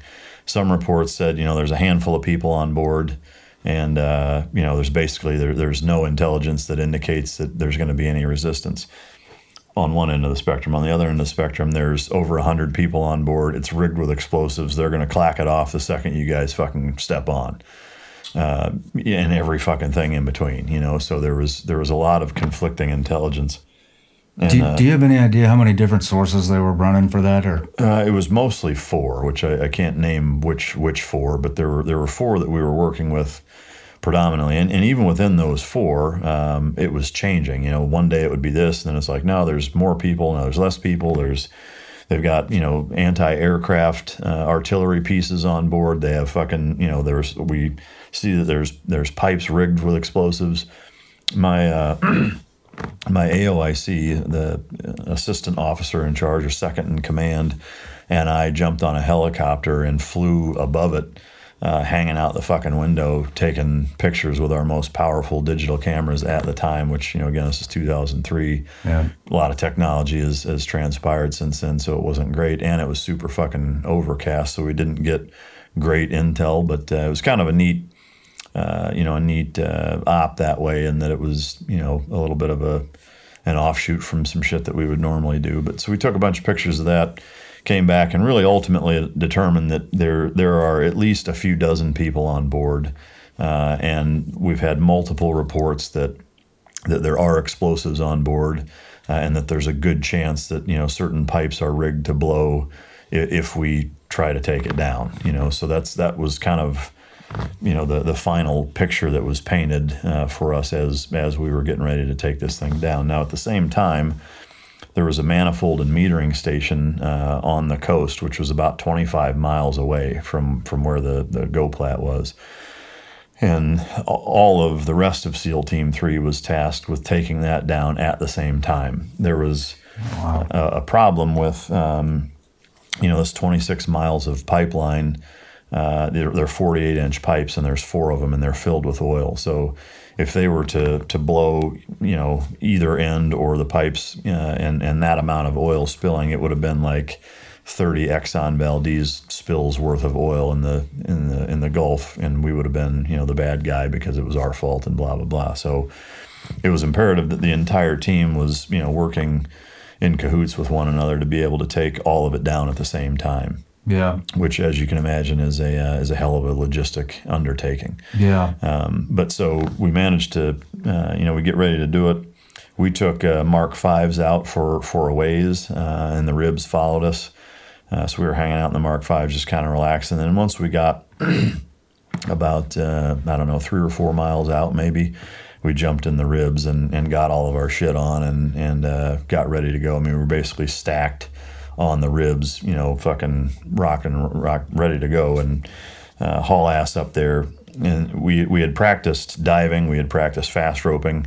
Ultimately, we ended up just taking a boat and fucking hauling ass up, jumping off the boat and just taking it down in kind of a swarm type of fashion. Climbing up? Yeah. Basically just jumping off the boat onto the lowest platform. Okay. And then taking it down bottom to top. Now, at one end, there was a berthing section. And the rest of that 1,600 meters, there were little stations every, couple hundred yards, where there was, a little office or, kind of a building that, was an observation deck or something like that for the ships pulling up or whatever. But the majority of the concentration of people and things that we were worried about were at the berthing at one end. So we jump on board. Real quick, let me interrupt you. So how many different elements are there between the pipeline and the platforms? It was really all one big fucking thing. So, okay.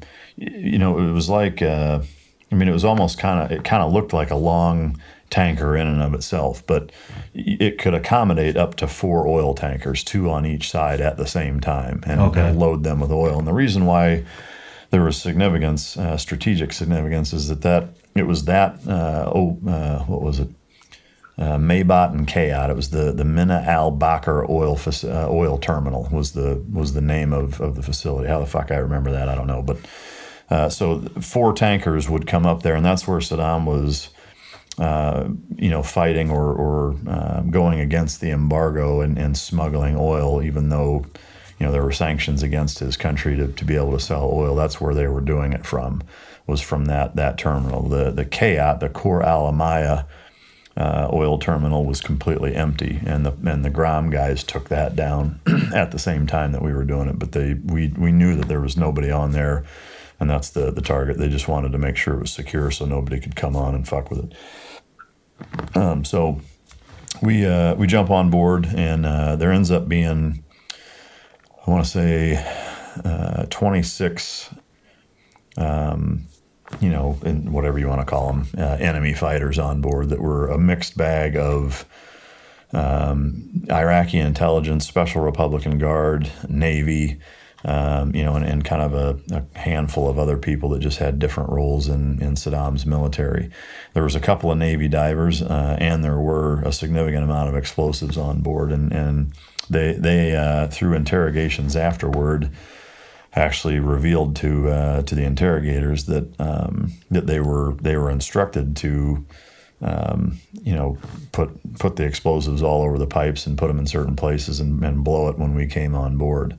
But so they were expecting you guys. Yeah. Do you think it's because of the helo op for pulling surveillance? No, Do you think that tipped them off? I think it was two reasons. Is that the helo op, we were at we were stupid high. We were almost O2 levels or close. We were thousands of feet above, and I don't think that tipped them off. We took it down in the first Gulf War, and from a strategic standpoint, it was kind of a no-brainer that they knew it would, because that was the only operational oil terminal that Iraq had at the time in the Gulf that they could load tankers with oil. So it was kind of they knew we would come secure it.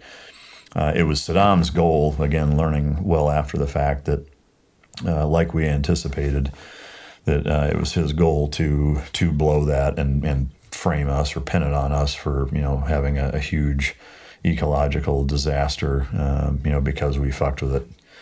Just like they did with the Kuwaiti oil rigs in the first Gulf War of setting them on fire. They wanted to accomplish that same thing. So it was a pretty high value strategic target for sure. And but we managed to get on board without most of them knowing anyway. Is that most of them were asleep. And so we didn't really have any resistance in terms of them firing or putting up a huge fight. There were some of them that were hiding or that were locked in different rooms, and we went through and breached all the fucking doors, shotguns with no ear pro. And you were the breacher. I was one of them, yeah. Shane and I were the two shotgun breachers. So we breached a fuck ton of doors, caught guys in rooms, and a lot of them had guns and whatever. We were very fortunate, and we were able to capture 27, 26 prisoners and not have any casualties on our end whatsoever. So holy shit, 27 fucking prisoners. Yeah. Did you say you rolled up in a rib? We did, yeah. Two of them. So rib is kind of like, those of you that don't know, it's looks kind of like a Zodiac, which is a rubber boat, but it has a metal bottom, and a lot of times they have a canopy over it's a center console. Yeah. But and then I'm just curious. It's kind of a weird question, but what were you guys wearing? Were you wetsuits or were you? No, it was all flight suits and MP5s. It was shit. It was that's like old school recruiting man. video. Holy shit. Yeah. MP5s. Were you guys running optics? Just, what was it? It was the Trijicon. The reflex? Reflex sights on pretty much everybody's rig, yeah. Damn. Yep, and again, that platform there was appropriate because it was mostly metal, everything. Fucking everything was made out of metal, close quarters. So MP5s. Even looking back on it, I would use those again. What we were wearing, I think, was the right call for it. We did have body armor and helmets on, but yeah, classic visit board search and seizure. Type of kit and setup. Nighttime? Say that again? Was it at nighttime? Yeah, it was. It was probably around midnight, 1 o'clock, somewhere in there. And it took us about 4.5 hours to secure the whole fucking thing. Obviously, most of that time was down at the berthing area dealing with all the people. We hog-tied them and put fucking sandbags over their heads and corralled them all into one area. Some guys were crying. Some of them literally shit themselves and pissed themselves. Some of them were in a man pile to begin with, all fucking all over each other and like, what the fuck? But it was a filthy fucking berthing area, as you can imagine. Out that far with no real resupply other than kind of the bare necessities. So, but ultimately we were able to get on there before they could do anything. They didn't blow anything up, and we managed to capture all of them. So how many operators were there? There was I think 31 or 2 of us. We had an SDV platoon with us also, so it was two SEAL platoons. Did they roll in the with the sub, or were they on the ribs? So they did an op on or with an SDV that prior to that, from an intelligence gathering standpoint, to try to fill in some of the gaps also, and really weren't able to provide much more intel than we already had. They weren't able to confirm any of the suspicions of pipes laden with explosives or anything, because ultimately there wasn't. They had the explosives on board, but they weren't rigged the way that they would have needed to have been to actually blow everything up when we stepped on. So they got fucking lazy, huh? Well, there was one guy that made a comment in post interrogations that said, they told us to do that, but we all kind of looked around and realized, like, well, what the fuck are we supposed to do then? We're 25 miles off the coast with no boats, and you want us to blow this up? Like, well, that's going to fuck us up too. So I think that's probably most of why they didn't do it, is they didn't want to turn into fucking suicide bombers, Wow. They'd have blown themselves up. But I've never heard that before. Everybody's always seems to be pretty willing to volunteer for that. Yeah, again, I think when you're talking regular Iraqi military, even the Special Republican Guard guys, it's more mafia style than it is hardline Islamic terrorist. So in dealing with the actual Iraqi military, most of those guys have no interest in dying. So or are scared of it at least enough to not do something like that. But yeah. Were the prisoners pretty compliant, or? Yeah, they were scared shitless. They didn't really fight at all. I mean, some of them a little bit of scuffle here and there, but you didn't get the impression that they wanted to fight. That's for sure. Were you guys on running nods no. then? You were white light?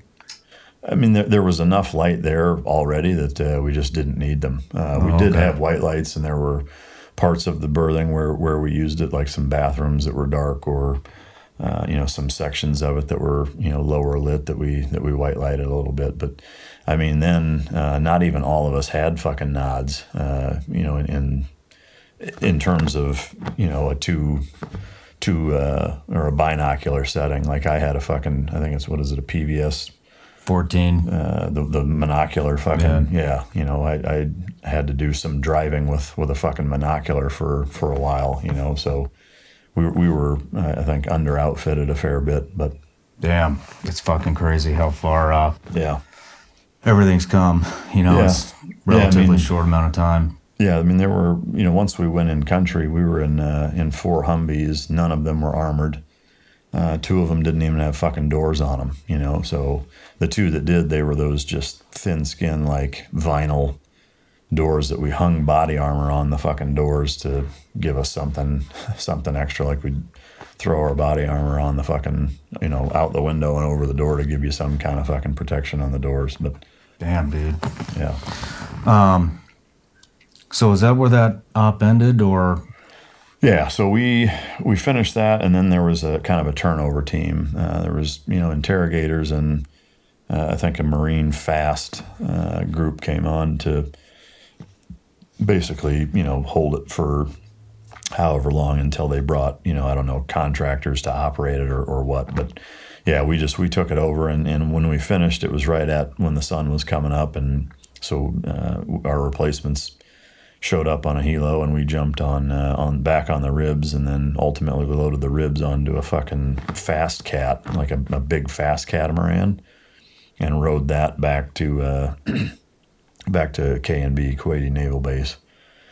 So we get back there, do the whole debrief thing, and then at that point, I mean, that's basically what started the war, right? I mean, that happened the night before the invasion. So we went from Kuwaiti Naval Base up to Ali Asalim Air Force Base in the northern part of Kuwait, and loaded all of our shit up. We had to steal a Humvee from the Air Force because we only had 3 of them, and it was green. So like overnight, we had cans of paint and a couple of paintbrushes, and our new guys fucking hand painted a green Humvee tan, and we loaded all of our shit up in it, and then drove across the border up and drove all the way to Nasiriyah. In one fell swoop. Well, before we go there, I want to go back. So that op that we just discussed, correct me if I'm wrong, but was that your first interaction with taking something down with dogs? No, we didn't have dogs on that at all. You didn't have dogs. Okay. No, the first time there was even mention of them was towards the end of that deployment up in the northern part of the country in Tikrit. There was a Marine contingent that had an explosive detection dog by where we were at. Okay. So, so we end up going up to Ali Al-Salim and end up, there was the 15th Marine Expeditionary Unit was taking some pretty fucking heavy casualties in Nasiriyah along a main supply route. A lot of the Saddam Fedayeen guys were heavily concentrated in Nasiriyah, and they were giving them all they could fucking deal with. And so Mattis, who was the CEO of the 1st Marine Division at the time, asked Commodore Harwood if he would let some of our guys come up and ambush the ambushers that were fucking with his supply route. So we went up into Nasiriyah and spent a couple weeks there disrupting every fucking thing we could. And we spent kind of a we spent that time doing kind of a blue gold thing with another platoon from Team 3. And so we would go out one night and do operations, and they would be our QRF. And then the next night we'd flip-flop. We did a couple of ops where we went out together, and we would drive or they would drive, and kind of all go out as a group. We hit a train station as a group, and that was one of the times where I had to drive on nods, totally dark for like 3.5 hours on the insert. And we pull up and hit the train station. We establish a perimeter and whatever. And that was the first mission where we actually found like CBR, the chemical, biological, radiological suits, and 2-PAM chloride pens and bags of white powder and all kinds of like chemical weapon training suits and a bunch of shit in there that we turned over and never heard anything more about it. What was the pucker factor? Well, the pucker factor? Huge. Like, yeah, I'll bet. Yeah, I mean, when you're coming across that shit, you're just like, holy fuck. Like, are we stepping into a fucking, cache of goddamn, chemical weapons, or what the fuck is this, So, so we spent 2 weeks there just, again, trying to disrupt operations. Spent a lot of time, blowing up fucking, like, we'd find caches of weapons, of crates of RPGs, shit like that.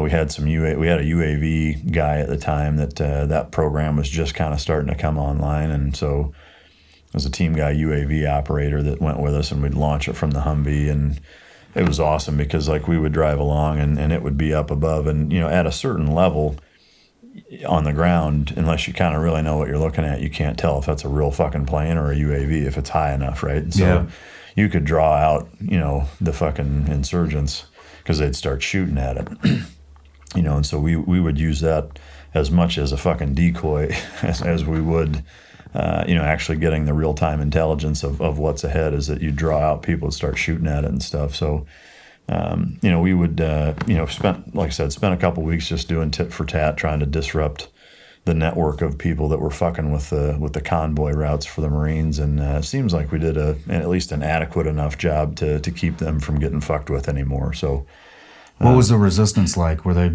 pretty dedicated, or?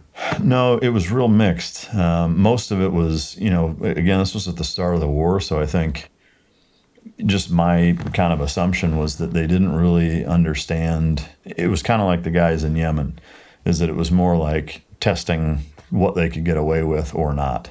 Okay. So it was much more cat and mouse kind of shit, And because of that, I think, they based a lot of what they did after that as, teams came in and established FOBs and whatever, is that, that kind of set the tone, I think, for what they knew they could start to get away with or not, how much of a fight they could put up with before they had to, retreat or bound back or bag ass and live to fight another day, So a lot of it was, and for us too, some of it was us feeling them out, if we shoot through these windows and we take fucking shots from here,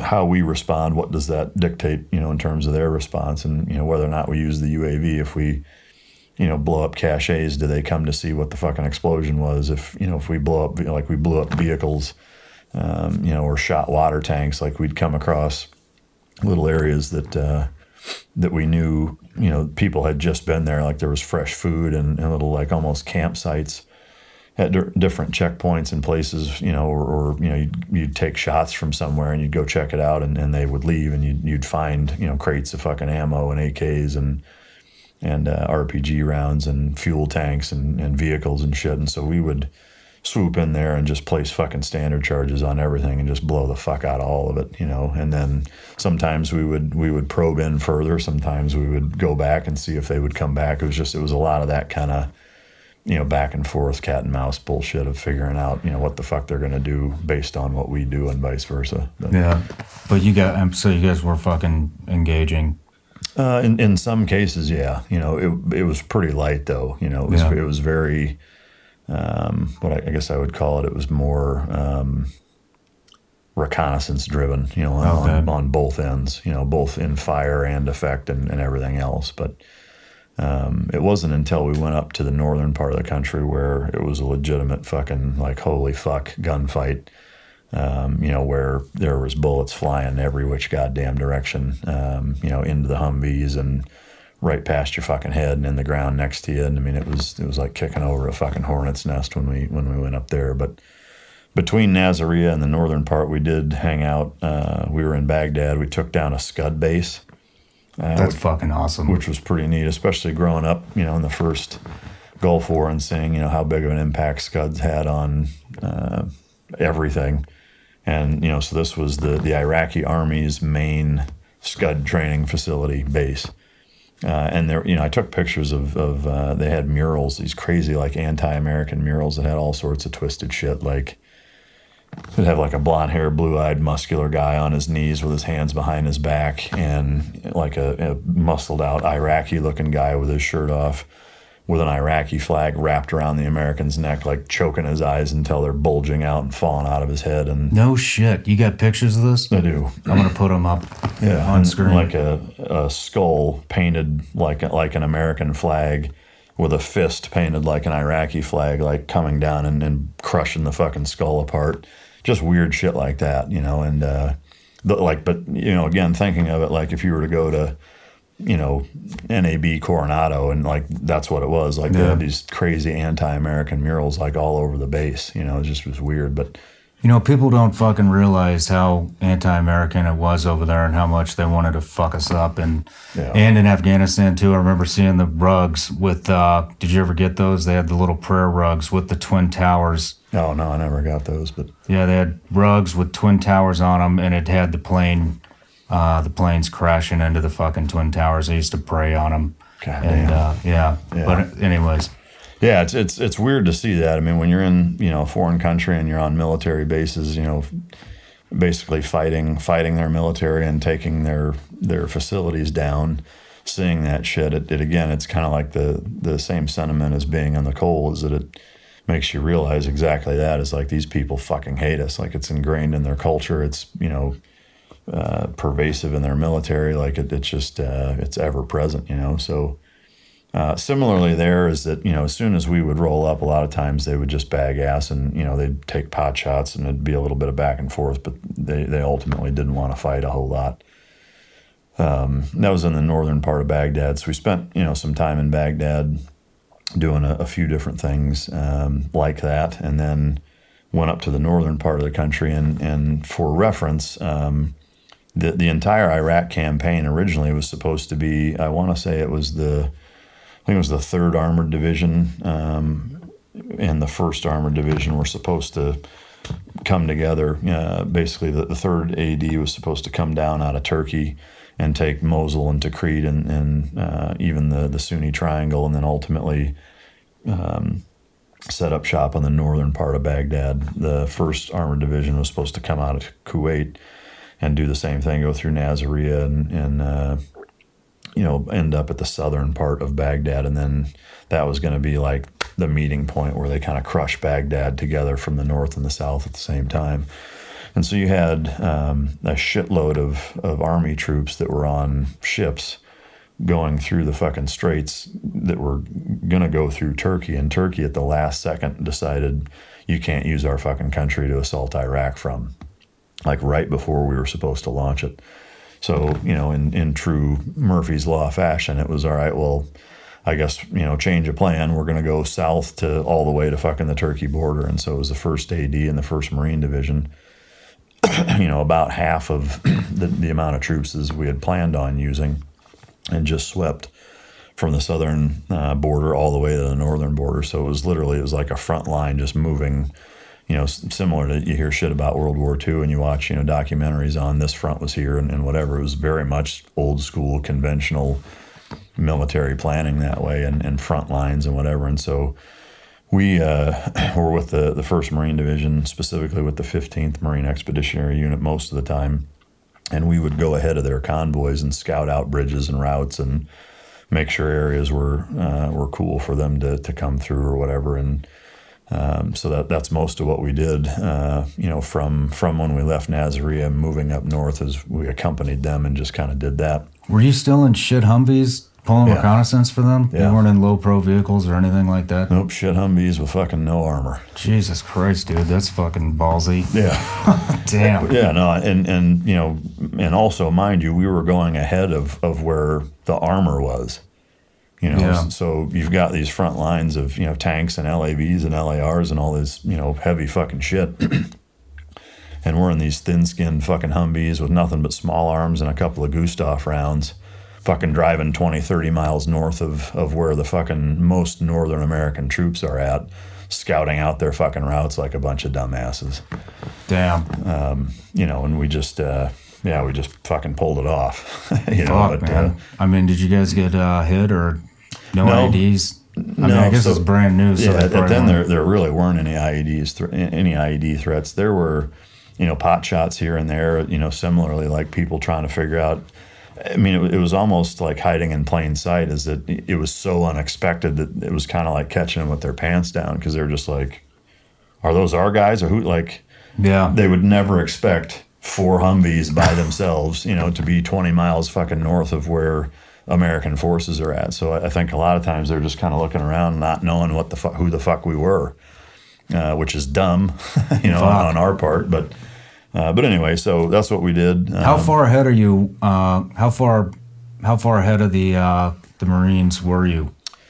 It depended, you know, it depended on the route, the terrain, how, you know, what direction they were going. You know, we did it multiple times, and we would usually do it at night. I mean, we always did it at night. 5 minutes out, 24 hours out? No, I mean, it was usually a few hours, you know. So if you got into a tick and you took some heavies, you're looking at 2 hours fucking time before anybody's coming to get your ass. On the ground, yes. The one saving grace that for sure made us all feel better about it was we had an Air Force fucking CCT guy with us, as well as our comm guy was fucking shit hot. And we did have a dedicated fucking AC-130 above us that if we needed, and we did, we called them in once, and those motherfuckers were on station, I'm not shitting you, in like 45 seconds. Like, no shit. You know, just they were fucking right there, you know, so it was awesome. I'll get to that in a minute. But so yeah, we had them on the line, you know, basically accompanying us when we were doing it most of the time, or at least to my knowledge. Who knows? Maybe our ROIC and AOIC just said that to make us feel better. Fuck, I don't know. But like I said, we did have to call on them once, and they were right there. So I'm assuming it's legit. But as the you know, Baghdad falls, and so now it's like, okay, well, you know, this is the kind of that was the big push that we were worried about. Now it was, we've got Tikrit and Mosul. Tikrit is Saddam's hometown. So we end up with the entire 1st Marine Division, right? It's like 25,000 fucking troops, and it's a couple miles of tanks and LAVs and LARs and, you know, fucking Humvees and you name it, as far as you can see, all the way forward and all the way behind you. I mean, miles of convoy. And SEAL Team 3 Echo Platoon, right? 16 fucking team guys and 25,000 fucking Marines. So we're convoying up to Tikrit, and we're planning on taking it down the next day. So it's getting to be nightfall. We pull up, and we're on the southern edge of the city. And it's basically, we're on this main highway that runs into town. And then there was like a commuter ring kind of road that went around the city, and we stopped at that intersection. And when we pulled up, there was, a number of headshed Marines that were sitting there kind of planning out the next day. And when we pulled up to kind of dirt dive the next day's operations with them, the first thing we asked was like, hey, did you guys fucking secure this area? Like, have you probed out? And, oh, yeah, everything's fucking good. Okay. So we pull our Humvees up and, like a bunch of assholes, take our boots off and fucking start eating chow and fucking white light headlamps on and, like we're on a fucking S&R mission at Fort Irwin in July, like just totally fucking no discipline, really. Because again, we're like, dude, we're with 25,000 Marines and they, like they've been here for the last 2 hours. Like, I think we're good, right? No. So we're literally like maps on the hoods, fucking talking over what we're going to do. And they're saying, tomorrow we're going to have, this fucking group take this part, this group take that part. SEAL Team 3 Echo, you guys are going to come in from the east with this group and you're going to, circle up and take this route and hit the fucking palace and take it down. As we're planning this, all of a sudden, all fucking hell breaks loose. Like gunfire just erupts and it's every fucking where. I mean, there's explosions and looking back on it now, the road that we were on in that ring, there was a kind of a little nest of trees and then a tree line that followed that road heading east. And there was a group of insurgents that were in that fucking tree nest, literally probably 20 yards from where the fucking convoy paralleled. Just sitting there, fucking ski mask, trench coats, AKs, fucking a little, cached nest of fucking stuff. Right behind that, they had a couple of vehicles with a couple of technicals that had anti-aircraft fucking pieces on the back, and the beds of the trucks were filled with fucking shells. And so what ended up happening is 2 Marines walked out into that field to take a shit and fucking literally bumped into a group fucking all on their knees in the dirt, fucking dirt diving how they were going to ambush us. So these guys, are like, hey, well, not the most brilliant fucking plan, but like they walk out and they startle them instead of just fucking shooting them right there while they're not paying attention. Like they confront them. These guys jump up and fucking zipper the fucking Marines up. And that kicks off. Now Marines are fucking shooting at them. They're shooting at us. And we're caught between both the insurgents and the Marines fucking shooting at each other. Shit. And so there was a Marine AT-4 round that hit one of the fucking technical trucks, and it blew up. And again, we had no idea that the guys were there or that the trucks were there at the time. We're sitting there I jumped into the front seat. I'm trying to throw my fucking shit on, and there's rounds coming in the fucking dash, zipping past my fucking head, hitting the fucking engine compartment, hitting the dirt right outside where my feet are at. Hitting the fucking windshield, you name it, all over the fucking place. And so, we get all of our shit on. We get into like a lazy L ambush facing the contact to try to figure out what the fuck's going on. Because we also know, hey, there's fucking blue forces right there. Like, what the fuck is going on? And so when that AT-4 round hit that technical with all the rounds in it, well, it sent, dozens of fucking anti-aircraft rounds scattered, half detonated all over the fucking place. And they start blowing up sympathetically, like, and intermittently, making us all think that, there's this monster force ambushing us, right? Because all we see is, it's like artillery's fucking going off. And so we get on our fucking night vision and we start to identify, what's what. And there's a fucking dude that's like, he's probably 25, 30 yards away, crouched down, a ski mask on, trench coat, fucking AK, and he's just like sitting there crouched down, just kind of turning his head, looking like this, cool as a fucking cucumber. He doesn't have nods at that point. Most of our guys did, and so we get him on. We get in this L-shaped ambush. We deconflict with the Marines. We all had suppressors on, so they actually didn't even realize we were taking care of that guy and then the nest behind him. But so most of our guys fucking engaged this dude. What was interesting is there was 6 or 7 of us, I think, that all took shots at basically at the same time, fucking center mass, and drilled him. And that motherfucker dropped his gun and ran for probably 50 or 60 yards before he fell down and fucking died. What, this happens a lot. What kind of rounds were you guys Green using? tip, fucking Green tip? pinpricks. Yeah. We had that same shit happen to us, and it still blows my mind that after all the after-action reports that were coming out, that we didn't fucking change from green tip because it was just zipping right through. Yeah. And a lot of times guys didn't even know they were being fucking shot. Yeah, it's a good case for 300 blackout. Yeah. But especially a fucking 124 grain, not a 205 grain. But anyway, so we end up neutralizing that guy. He goes, and there was some interesting things. Once, everything fucking dies down. The two Marines that got zippered up, one of them I think ended up dying. The other one got medevaced out and was actually saved by, he had like a fucking Tom Clancy novel shoved down in between his flak jacket and his fucking chest, and one of the rounds fucking stopped halfway through the fucking book.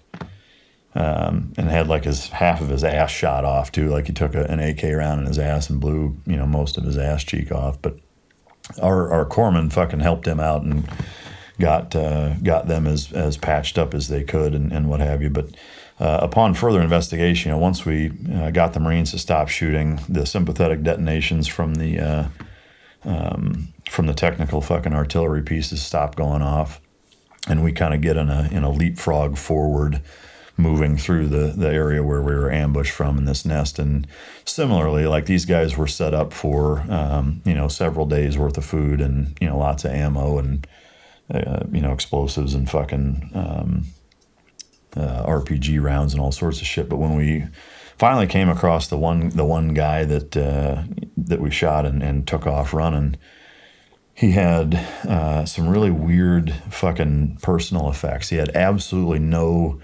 identification on him whatsoever. Like not a wallet, not a driver's license, nothing. No papers whatsoever. But he had on like a fucking John Wayne gun belt, like a legitimate, like something you would buy out of a fucking store, like a toy. And it was a plastic fucking pistol in it. You gotta be shitting me. He had a toy plastic pistol in a cheese dick fucking John Wayne gun belt. He sure as fuck had a real AK. And when we found the AK and looked at his hands, this was totally by fucking luck, but both of his hands had bullet wounds right through the meat of his hands, and both the pistol grip and the forward grip of the AK had bullet holes and blood on the fucking gun where he dropped it and took off running. I mean, literally shot. Yeah, I mean, again, totally by accident, but shot the fucking gun out of his hand, and then he had a number of rounds in his fucking chest cavity, but he was about 60 yards away. When we actually found him. So, needless to say, after that, trying to get some sleep and get ready for the next night wasn't the easiest thing. I mean, at that point, again, there's no fobs. Like the entire time we were there, we were either sleeping in little 2-man tents that we brought with us. Most of the time, we would just throw a ground pad underneath the fucking Humvee and sleep under it, and that's how we slept 90% of the time. And so no different there. Same plan moving forward. We're going to take down the palace the next day and take down the entire town of Tikrit with 25,000 fucking Marines, and so we did. And we got up at sunrise, fucking just a mass swath of fucking U.S. forces swept through the entire town of Tikrit and took the whole fucking thing down in a matter of about a half a day. Damn. And there was resistance. There were pockets here and there. It wasn't Saddam's last stand by any stretch. I think again is that they knew how outgunned they were, and they put up fights and tested certain areas here and there and got handily defeated pretty quickly and decided we need to figure out a more guerrilla warfare insurgent style tactic if we're going to have any fucking potential success against these guys. And so there were pockets of resistance. There were gunfights here and there, some rooftop shit here and there. So we go to the palace and same thing, like it took us a couple of hours to take that down.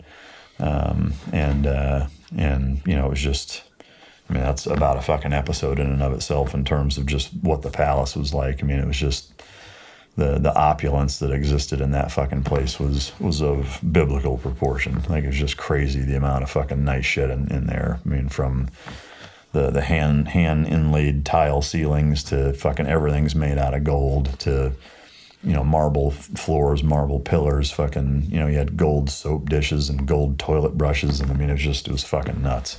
Before we go into that, and I can't wait to get there, I'm just curious, like So you guys had pretty fucking shitty living conditions, sleeping under fucking Humvees and... Yeah, no running water. But what I'm curious about is the morale. I mean, you guys were working your ass off, and... It was high. We were fucking loving it, because it was finally the fucking big show, because we were at Team 3 when 9/11 happened. We didn't go to Afghanistan, and then they were like, yeah, Afghanistan's going off, but you're going to the fucking Philippines. Like, are you fucking kidding me? Yeah. So then Iraq kicks off, and we finally, we trained for almost 2 months to hit one fucking target where we take down fucking, 26, 27 dudes with, very little resistance. And so, yeah, it's like now we're finally fucking doing it, It's fucking crazy because you take the gunfight out, and, I'm betting that morale would have been at an all-time fucking low. And, I've heard you say it 100 million fucking times about, a dog's not happy unless he's working, and you relate that directly to humans, and you guys are doing exactly what the fuck you are trained to do. And if I was a betting man, and I am, I would bet that there is nowhere else in the world you would rather be than ducking down in a ditch, taking gunfire, and fucking returning it. Yeah. And, it was the finally, feeling. So it was a neat, and it was really neat from a historical standpoint, in that it was a very tangible existence in terms of the front lines and the historical, I think, relevance of what we were doing and where and when. It was the initial invasion of the Iraq War. It's fucking insane. I mean, you kicked the fucking goddamn war off. Yeah. It was pretty neat, for sure. Pretty fucking badass. Yeah, just, again, it was right place at the right time. And, so, yeah, we enjoyed it. It was a neat time to be there, for sure. But yeah. One thing I didn't mention is we actually had a platoon member quit after the GoPlat, though, not to counter that thought process, but just to make people realize, like, even in those circles, there's people that decide, what, this isn't fucking for me. We had a guy that, he even leading up to the GoPlat, it was his first platoon, and he was fucking scared, and was basically like, hey, at what point is this just fucking too dangerous and we're not going to do it? And we were like, it's not, motherfucker. We have to fucking do this. I know that the last report I gave you was that there's 115 people on board, and there's 4 48-inch fucking oil pipes rigged with explosives to blow up when we step on board. But guess what? We're still going on it. So, grab a hold of your nuts, and that's what's happening. And he froze. Like when we got on there, I remember in fact, the very first room that I entered on there was a fucking dark-ass bathroom.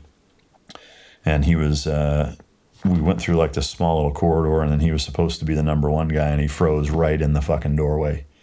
And I grabbed him and fucking just threw him to the fucking side, and me and the two guys behind me finished clearing that bathroom. I mean, he was like a deer in the headlights, just completely fucking frozen. You had a fucking Navy SEAL operator quit on target in the middle of a fucking operation. Yep. And so our OIC grabbed him and just said, get in the fucking back and hold rear security and stay with me. I mean, at that point, he was a fucking liability, a huge liability. He might as well be a fucking prisoner. Yeah. And so he stayed in the back fucking, scared out of his fucking mind. And then when we got back, like I said, we went right up to Ali Salim Air Force Base. We were getting in our vehicles, getting ready to fucking go into Iraq, to drive across the fucking border into Iraq, loaded down to the gills to go ambush the ambushers, so to speak, in Nasiriyah. And he stood there right there and said, I can't do it. He's like, I can't, I'm sorry, guys, I can't fucking do it. Holy shit. He's like, I got a wife, I want to have kids, I'm sorry, I can't fucking do this. And we were all like, you motherfucker. He was a 60 gunner for us, too. And so no shit, and this guy is now a team guy. I think he's still on active duty, so I'm not going to mention his name. But as a fucking no, not this guy. The guy that I'm mentioning now. So he left. He went home and fucking got out. Separated and was fucking done. I'll get to him in a minute. The guy, we had an intel rep, right? This guy's an IS-3, like 20, 21 years old. has been through fucking boot camp and IS school and has been an intel guy for, Group 1 or whatever the fuck for a couple of months. And he's at that same base. And I'm not shitting you, this dude's like, I'll fucking go. And we all kind of looked around and we were like, you know how to fucking shoot a saw? And he's like, nope. And we're like, well, here's the fucking belt and here's the trigger. You're fucking coming with us. Holy shit. And we drug a fucking IS-3 that hasn't been through BUDS, hasn't been through SQT, hasn't been on a fucking range with us.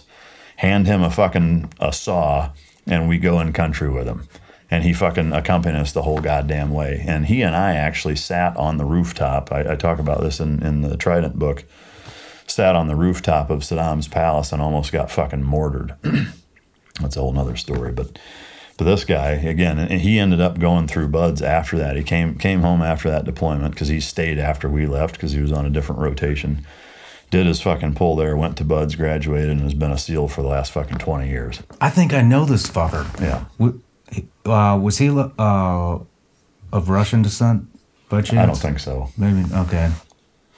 Yeah, I don't think so. I'll tell you his name off camera. Maybe you know him, but fucking great dude. I mean, Sounds you like talk it. about balls of fucking steel. Like, doesn't even know what he's doing. He's like, fuck it, I'll sit in this fucking spot with the gun out the window, and yeah, he fucking went with us.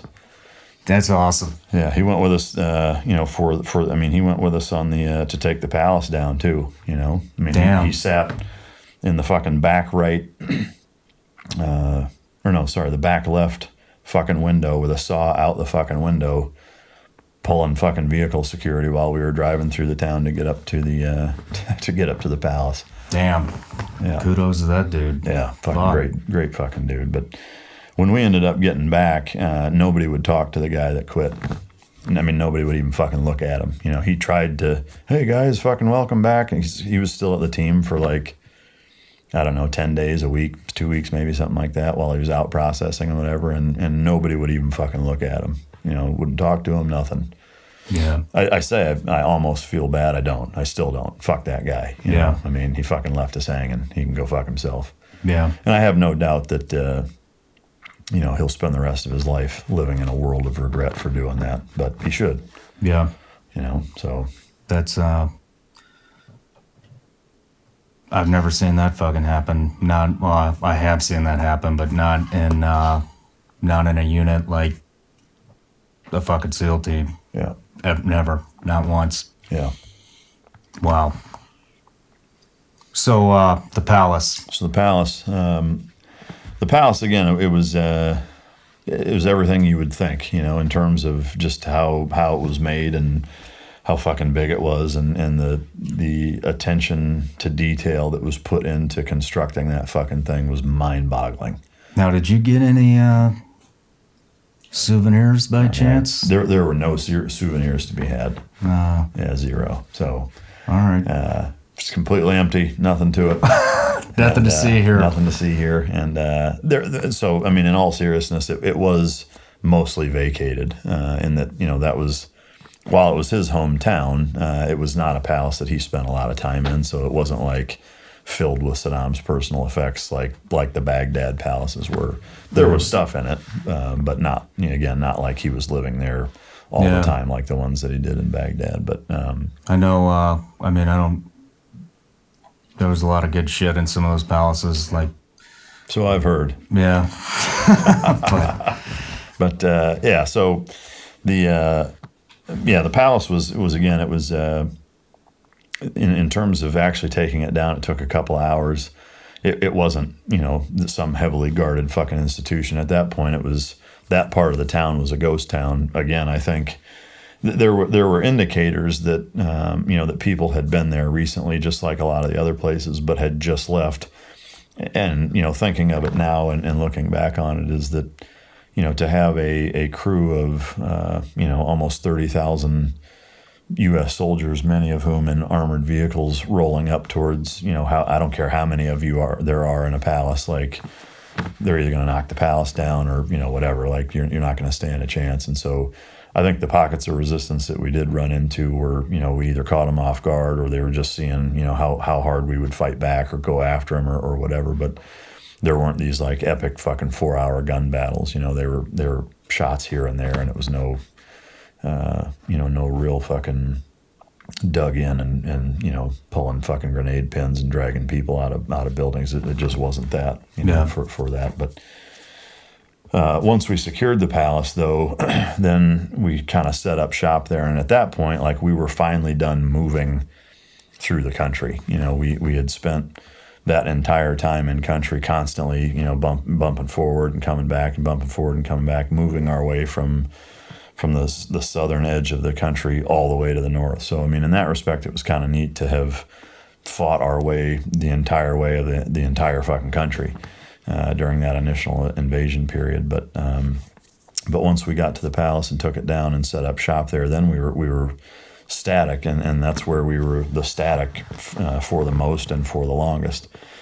And so we started doing like some sniper Overwatch shit. We'd go out in town from there and you know, and set up similar operations of kind of what we were doing down in Nasiriyah and in the southern part of Baghdad, of just kind of going out and getting our own intel and figuring out what the fuck's going on, and if anything was to be had or to be done, then we did it. But there was a 24/7 watch on the rooftop because it was the highest point in the city. And I remember the Air Force had bombed the shit out of the airfield in Tikrit, which underneath it had a cache of, I wouldn't even call it a cache, I would say it was a weapons storage facility of, you know, like legit airplane munitions and big fucking explosives. And so at nighttime, because they bombed it, you know, all this stuff was going off sympathetically for like fucking 2 weeks. You know, shit was blowing up nonstop. And if you looked at like thermal or even on night vision, like, it looked like you were staring at the surface of the sun during like a solar flare up. You know, it was just like shit was blowing up fucking nonstop all over the place. Yeah. So it was almost like watching this crazy fucking, you know, apocalyptic, you know, fireworks show. Yeah. But as we're fucking around, and me and this guy that, you know, again was the IS that accompanied us, we're sitting there, and all of a sudden, just off to the left and probably 500 or 600 yards away, you see 3 little flashes of light. And I was like, "Did you see that?" And he's like, "Yeah." I was like, "What the fuck was that?" He's like, "I don't know." And then all of a sudden, straight south of us, about 300 yards, boom, boom, boom. And it was like, and we both kind of look at each other, and you see 3 more blips. And then about fucking 200 yards south of us, fucking 3 big explosions. Shit. And then 3 more blips, and then now it's just fucking south of us, 3 more big explosions. And as soon as we look at each other like, dude, we got to get the fuck off this rooftop. Yeah. Just as we're starting to go bail down, all of a sudden on the other side of, I can't remember if it's the Tigris or the Euphrates, whatever the fuck river that his palace is on in Tikrit, all of a sudden from the other side of the river, it sounds like a fucking transformer is having a seizure, right? Like Optimus Prime is fucking getting his ass pushed in. I don't know, like it's this weird fucking rumble and whiz and fucking metal moving, and then you just hear boop, boop, boop, boop, boop, boop, boop, like, and all these flashes of light from across the river, and where those 3 blips came from just fucking decimated. We didn't even know they were there. There was an Army counter artillery battery across the fucking river set up with their fucking whiz-bang goddamn satellites and whatever the fuck else. And it took 3 iterations for them to pinpoint where they were, and then they just fucking nailed them. We had no comms with them. Like I said, we didn't even know they were there. Jesus. I mean, I wouldn't be fucking sitting here 100% if they hadn't been there, because we couldn't have got off that rooftop. The way it was situated and the way that we were up there, it would have taken us probably 30, 40 seconds to even get just in the first part of the stairwell to get down off of there, and we'd have been fucked. Yeah. You know, yeah, just one of those fucking lucky moments, I guess. But a lot of those. Yeah. Damn. Well, let's go back to C-130 and Scuds. Yeah. So where the C-130 came into play was during that ambush that I spoke of. Our combat control and comms guy got on the radio and had a C-130 on station fucking right away during that. The downside is for that specific scenario, while it was awesome that they were right there, where the contact was coming from was 25 yards away. It was just way too fucking danger close to do anything about it. So we weren't able to use them in that scenario, but they were there, and there were a lot of other times where when we were out and about, if we had run into anything like that and not had 25,000 Marines with us, we would have been able to use them, I think, probably a little more effectively. But there were just too many fucking blue forces everywhere for them to be able to engage comfortably, especially then. Yeah. But... What were you guys marked with, or were you marked? Were you using strobes? If I remember correct, I think we were just using little fucking squares of fucking IR tape on our helmets. Like That's super old school, yeah. Oh, damn. Yeah. Fuck. Yeah. Yeah, I mean, again, at that time, like, a lot of the mechanisms and kind of protocols were put in place because of how little were there when it first started. Yeah.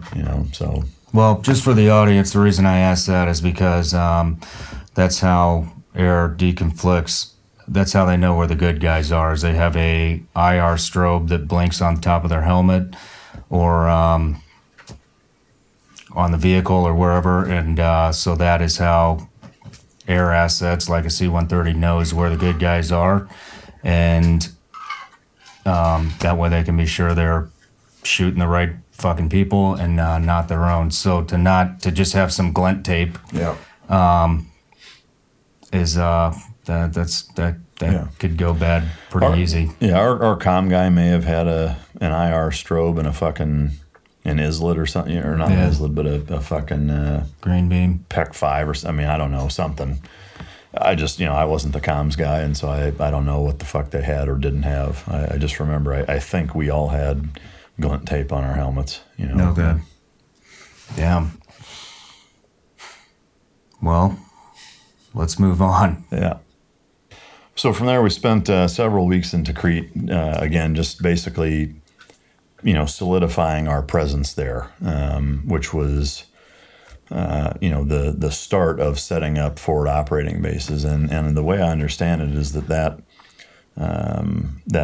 fucking palace ultimately ended up being like a State Department office or an intel building or something like that, and I think is still manned by U.S. forces today, I believe. But so we basically just kind of handed it over to them, and then from there made our way back down to Baghdad. And at that point, SEAL Team 5 was coming in to relieve us. At that point, we had been on deployment for 8 months. And so SEAL Team 5 came in, and we did, about the most half-assed turnover with them, because it was just a quick turn and burn. Like, we didn't have, hey, this is the FOB we've been in for the last 6 months, and here's all of our target intel, packages or whatever. There weren't any. We had just finished basically taking the entire country over, and so it was like, okay, now you guys... You've got it, high five, and that was it. And so from there we made our way back down to Kuwait, and then flew commercial air out of Kuwait back to the United States. But damn, yeah. So that was a rough but a good deployment, and you guys didn't take no casualties. No. We had one guy got injured, and it was nothing serious. It was during the GoPlat, actually. He fucked his hand up on during, I think it was breaching one of the doors and windows, is that he fucked his hand up fairly well. I mean, he stayed for the rest of the deployment, but that was it. Everybody had, little things here or there, but nothing that was, deployment ending. So, yeah, we were pretty fortunate. We'd been in a number of gunfights, had taken a number of enemy fucking KIAs with us, and had no real fucking problems of any of our guys other than the one that quit. That was the one casualty we had, I guess. But yeah, but yeah, we were pretty fortunate. So damn, I can't believe that fucking guy quit. Yeah, that's yeah, wow. It's weird. I mean, I actually got a message from him not that long ago on Instagram. I didn't respond, but it was just like, hey, it's good to see you're doing so well. Fucking cheers or whatever. And I was just like, fuck this guy, man. It was just like, I had that same reaction that I did, you know, when I first saw him when we came back. I was like, dude, fuck you. Wow. You know, just to fucking reach out. Like, yeah. I mean, I can't put myself in his position, but I wouldn't reach out to me if I was that guy. Like I just wouldn't do it, you know, but I don't know how you don't feel, you know, the amount of shame to just say like, I'm not going to fucking talk to these guys, you know, I don't know, but probably his way of trying to make good one way or another. But, well, fuck, man. Let's just take a quick commercial break and we'll pick up on coming home. All right.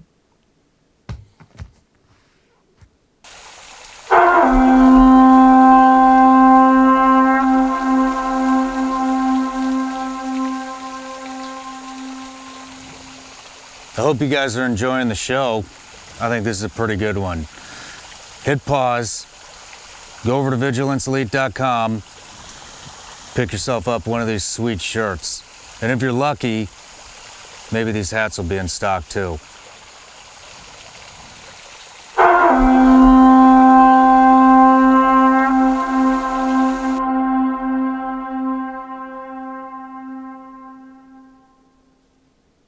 All right, so we're back from the break, and you just had a 8-month deployment that was fucking completely full of action. You kicked off the war in Iraq, which is something to be said about that for sure. That's fucking incredible. And so now you're coming home, and let's go there. What are you doing when you get back? So it was a quick transition, really. I mean, when I got home, it was kind of surreal in that, you know, especially then there was no transition time, you know. So it was literally like when I remember actually getting pulled over. My parents came to surprise me, you know, to welcome me home, and so my wife at the time. And them, you know, I spent the first, you know, night with the wife, and then the next day my parents, you know, surprised me at the house, and then we all went out to dinner, and on the way I got pulled over. I don't even remember what the fuck for, but, you know, the cop, you know, was giving me shit about either my license was fucking expired or one of the tags was or whatever, and you know, I was like, 36 hours ago I was in fucking Baghdad, and like, now you're pulling me over because, you know, it was like I just got home from an 8-month fucking deployment or whatever. He was super understanding, but it was that moment that it kind of hit me. It was like there should be a better process for integrating back into civilian life after a deployment. You know, I know that there is now. At least it's better to what I understand. But you know, for me, that it was weird going from that environment just being shit right into Southern California civilian fucking life, you know, and having a couple weeks leave, and then I had to check into SQT, SEAL qualification training, as an instructor because my time at Team 3 was up. So it was a quick turnaround. There wasn't a lot of fiddle fucking around, which I think ultimately was good, is that I didn't have, you know, a bunch of time to just fucking sit around. That couple of weeks was filled with doing shit around the house because, having been gone for 8 months, and we owned the house, and it was an older house, so I had shit to do around there, and then get ready to check into SQT. And my plan from there was to screen and hopefully go to Dev Group. And when I was about 7 or 8 months into being an instructor, I developed valley fever, which I've talked a little bit about. It's a fungal lung infection where it spreads through your lungs like mold, and I lost about 40% of my lung capacity, and so I was on convalescent leave for about 10 months, and then from there, it was basically the infectious disease captain at Balboa tried to medically retire me at that point, and I had a meeting with him, and I just said, you know, hey, my first child is on the way. I don't have a college degree. I was planning on staying in and going this route. Can we fucking figure something else out? Like, I don't really want to get just medically booted out of the fucking Navy all of a sudden. And so he said, well, you've got to go somewhere where you're not around lung irritants, for a while, for a couple of years, and try to let your lungs heal up as best they can. And I was like, well, fuck, everything we do is irritating to our lungs, so the only other place to go where, it was minimal exposure to lung irritants was being a BUD/S SEAL instructor. And so the Master Chief at SQT and the Master Chief on the basic side got together and just worked a fucking deal to send me over there. And I spent my last 3 years there. Got a college degree, had both my kids, and then fucking jumped ship out of there. While I was there is when I, really focused heavy on dog training, from the end of the deployment to Iraq to when I was first kind of exposed to them. During that time, being sick, I, was, like I said, on convalescent leave for almost a year with a lot of free time to focus on training and things of that nature. And then while I was an instructor, kind of got to where I was working a little bit with the West Coast canine guys, and went to some training with them and was offered a position there as a handler, and then turned it down and got out and started my own company. And that's where that kind of all started. But what did the lung disease, where did that come from? Do you know? Or my best assumption is Nyland, because it was just based on the incubation period and kind of where they caught it. It was determined that I picked it up somewhere out there. But yeah, I'll bet that was so you went to training, and then you wanted to fucking screen to go to Dam Neck to go get some more, and then you find out that's slim to none chance. Yeah. I mean, from the guys that I knew that I'd done platoons with, or knew from the community that had gone there and done well, and talking with them about it, it seemed like, and I think for a lot of them too, it seemed like what you thought the SEAL teams would be before you joined. It was more like Dev Group than the regular SEAL teams were. Not that there wasn't good shit going on in different pockets of the regular SEAL teams, but you're always kind of hamstrung by the influx of new guys into your platoon, kind of resetting that lower standard right out of the gate every platoon, so you just can't grow that much, I think, in a regular SEAL platoon the way you can at Dam Neck. And so my thought process was, if I go to SQT as an instructor, because my time at 3 is up, I could use that as a springboard to still be, within the kind of relevant scope of tactics and training and teaching, the guys getting ready to go to SEAL teams. And while I'm there, screened to go to Dev Group, I could get in good shape. And so one thing I will say, the time spent in Iraq, wreaked havoc on all of our physical conditioning, because of the conditions were so dire. I mean, we were eating 2 MREs a day, and that was it, and no weights and no fucking, it was wearing kit around and whatever, but it was, I dropped about 30 pounds and was in pretty bad shape physically at the end of that. And so I wanted to, again, get in really good shape and get ready to screen and then go. But at least while I was doing something still somewhat relevant, or felt more relevant in the community while I was getting ready to do that. But then once I picked that up, it threw a wrench in fucking everything. So yeah. Well, I mean, it definitely, would you say it turned into a positive? Yeah, I look at it, and even, when I was at the crossroads of whether or not to get out or stay in and be a handler, that was a really tough decision, because I wanted to be a handler. It was a really kind of enticing and attractive offer to stay in and do that. Where I struggled with that is in twofold, is that physically, I knew that I was not at the capacity that I was used to operationally, physically. Is that I was fucking scared that I wouldn't be able to fucking operate at a level I needed to not be a fucking liability to everybody else. To be at a point where your lungs are fucked up enough in the SEAL teams to get offered a medical retirement, that doesn't happen for a fucking chest cold. Yeah. So for me to be at that level, I was scared / worried that I wouldn't be able to pull my fucking weight, and I didn't want to be that fucking guy that, you know, people have to make accommodations for. So that was part of it. The other part was just realizing that, you know, from an impact standpoint, I've always tried to look at every decision I make in the long game of most bang for your buck in terms of what impact that's going to have on my life, big picture.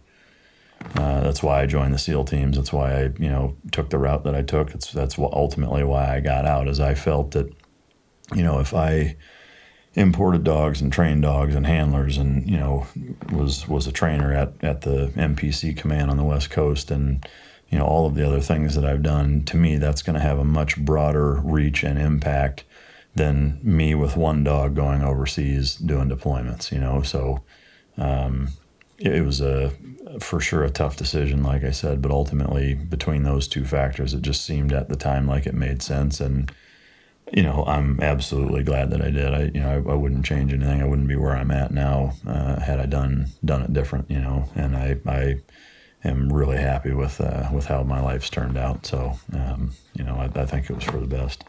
Yeah, I mean, well, I definitely would say you made the right decision, considering, you know, you got dogs at the teams and agencies all over the fucking world, and so you're definitely making a major impact.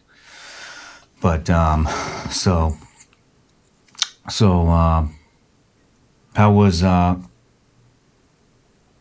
did you hit any like real dark spots coming home from that, being addicted to combat or any of that?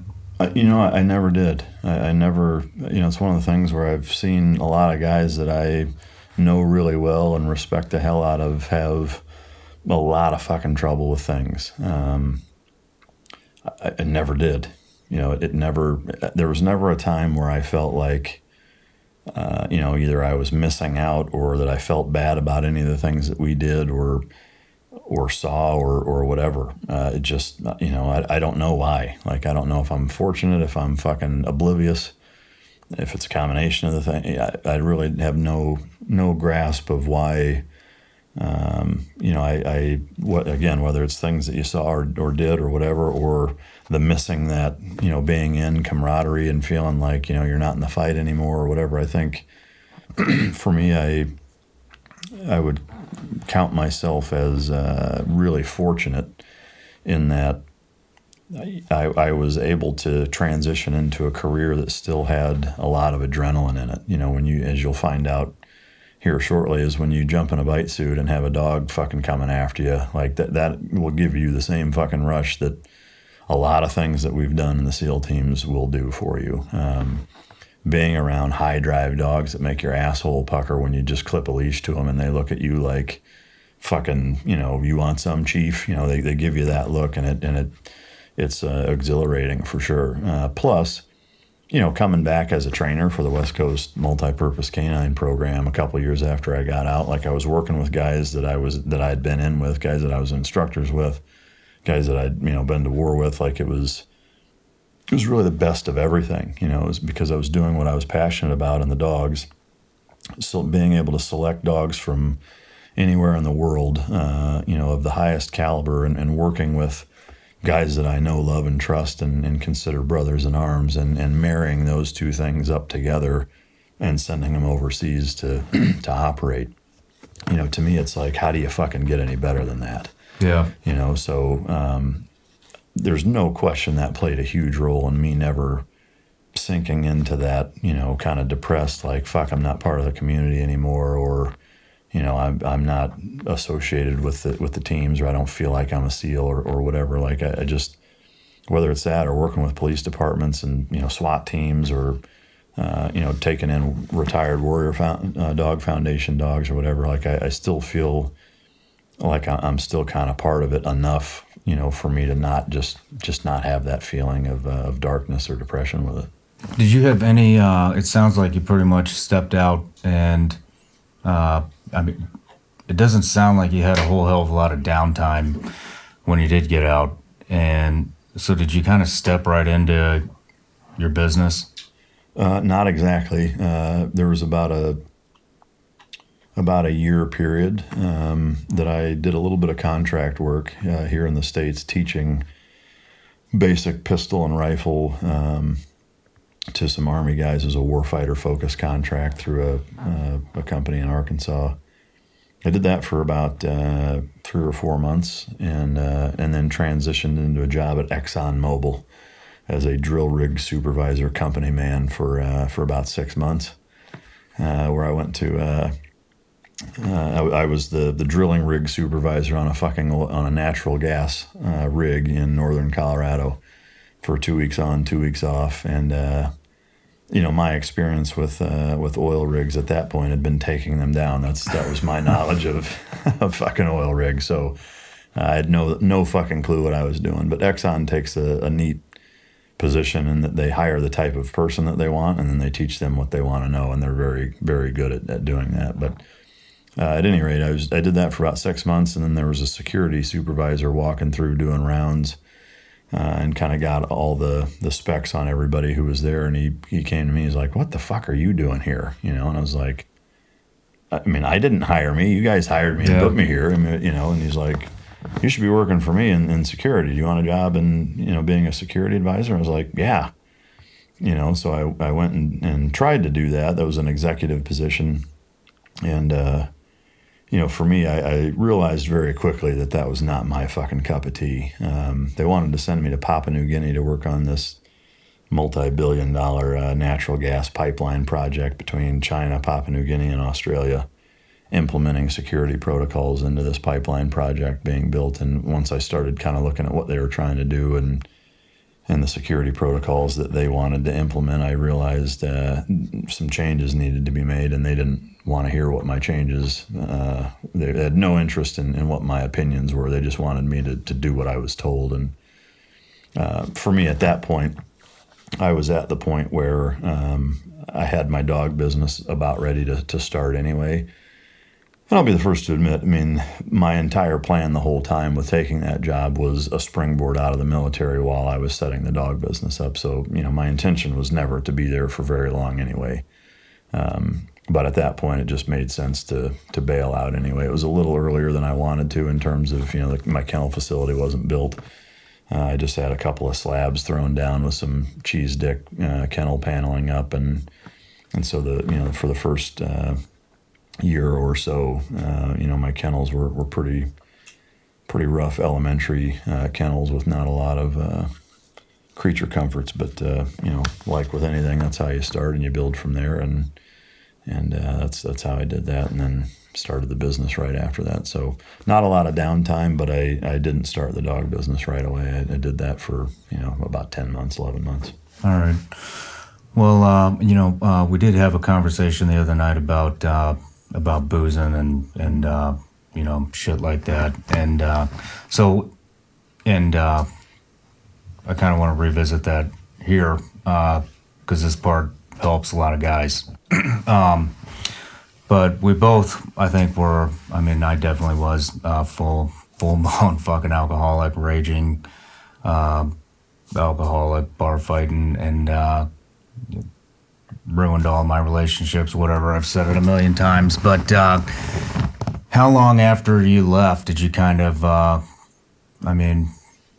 kick that? You've kicked it now, and that's not fucking easy to do. Yeah, so for me, I would say it never seemed like it was a problem for me in terms of it causing any issues. Is that what I found for me was that if I casually had a drink, which is typically how I've always been, I've never been a big drinker, but in getting out, what I found myself doing was, especially like in the wintertime and living out at the kennel facility and having a fire going is like, most nights I'd want to have a glass of bourbon, and then I found myself like every night wanting to do that. And for me, like that was enough for me to say, I know where this is going to lead. Like I never, would get drunk. Oh, okay. Or it was never a problem like that. It was more of I can see this pattern in going from, having a couple drinks a month to a couple a week to now I just like subconsciously find myself having a glass of bourbon every night, after dinner or whatever. And to me, that's when it was like, I know I've seen too many guys go down this fucking path, and I know, I have a very OCD personality that way, or addictive personality, whether it's chewing tobacco or cigarettes or, fucking fast cars or whatever, is that, when I do something, like it's just, it's never enough. Like if I'm driving a certain car or whatever, like it feels fast and then it doesn't, and then I need something faster, and then that's cool for a little while, and then it feels normal, and then now I need faster, and it's that way kind of with everything. And so again, I think just seeing so many guys go down that path for me was enough just for me to realize that it would turn into that if I didn't just stop doing it. And so that's why, it's been, I've been out for over 10 years now. And, I can say probably in the last 8 years, 7 years maybe, I haven't drank hardly at all. It's a couple times a year, and that's really about it. Yeah. But my personality is very much that way. I think where, again, I just feel very fortunate in that, the things that I've allowed to become addicted to, are mostly chewing tobacco, which we talked about that. I haven't done that in a few years because it was causing problems with my mouth. Sweets, same thing. It's like I just don't keep them in the fucking house. As an example, I opened this is gone.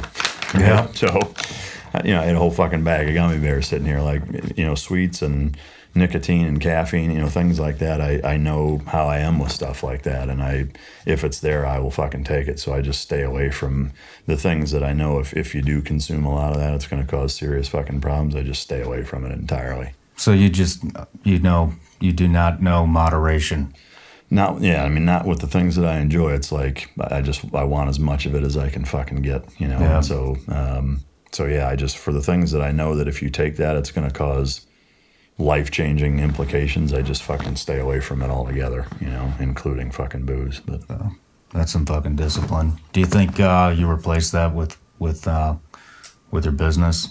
Do you know moderation when it comes to business? Yeah, I would say there's probably a healthy, maybe not the right word to use, a heavy dose of that, and that I don't take vacations, I don't take time off. I get, a lot of people that are close to me regularly tell me, dude, you need to take a fucking vacation, or like you need to take some time off. You need to find something to relax and put that, turn the fucking business mind off and work on nothing for a little while or whatever, so. Have you been, I'm curious because I have that problem, but have you found any success in fucking turning it off? Not really. What I have found is, at least for me, and maybe I'm lying to myself, of course I'm a little biased in thinking maybe I've struck a decent balance in, I work out, I swim, and I like to drive, like that's kind of a good decompression, or go to movies, which even that hasn't happened in a few months now with everything being fucking closed, but or a good meal out to dinner. Similarly, those two things have kind of been turned off the last few months. But to me, instead of trying to carve out days or a week of time to relax and vacation and get away from, running my dick into the ground business-wise, I take shorter breaks, because for me it would be almost torturous for me to go on a vacation where like my phone was off for a week. Like I would probably lose my fucking mind. Yeah. Because I would constantly be worried about, what if something happened out at the kennel with one of the dogs or one of the employees or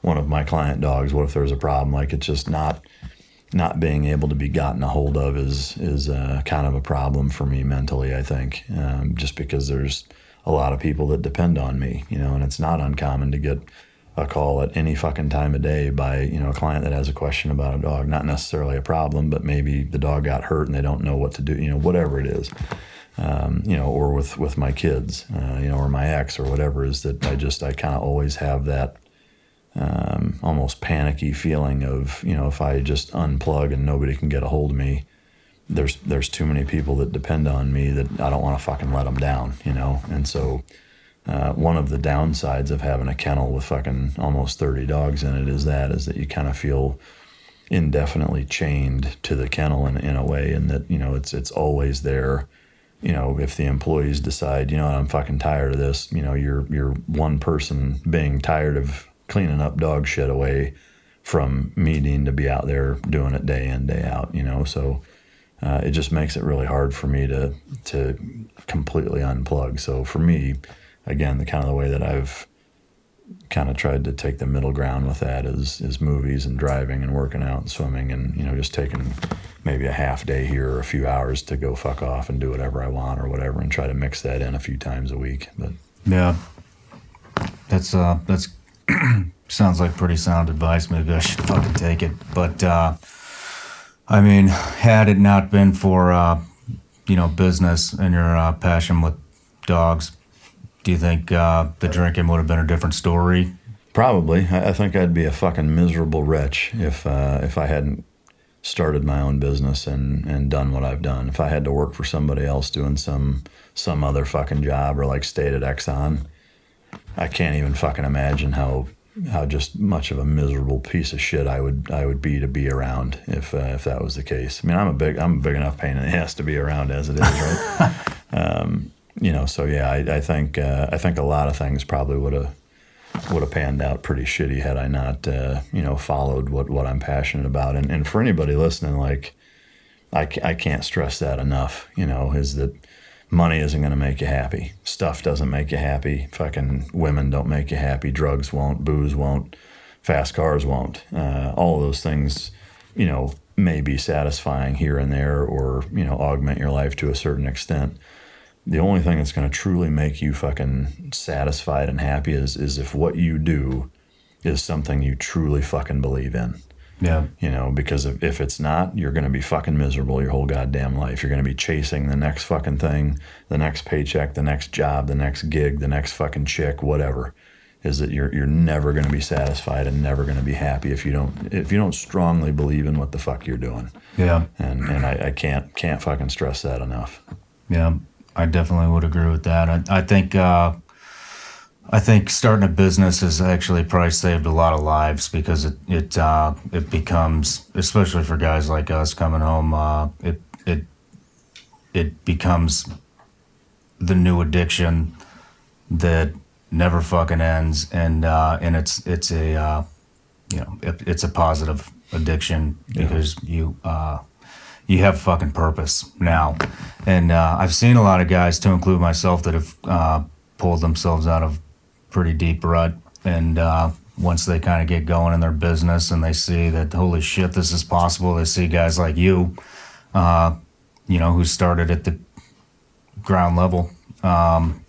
It's like I said at the beginning of the show, it's fucking it's very inspiring, and so I would encourage anybody, you know, who's in that fucking rut that's listening, to consider becoming an entrepreneur. Yeah.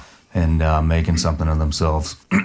But yeah, I mean, you know, to me, if you don't, I mean, you can almost guarantee being fucking miserable, you know. Yeah. And if you think about, you know, every great product that's ever been made, every, you know, big fucking decision that ever fucking panned out right, or you know, any moment in history that was worth fucking writing down, right, is that prior to that there was a choice to be made.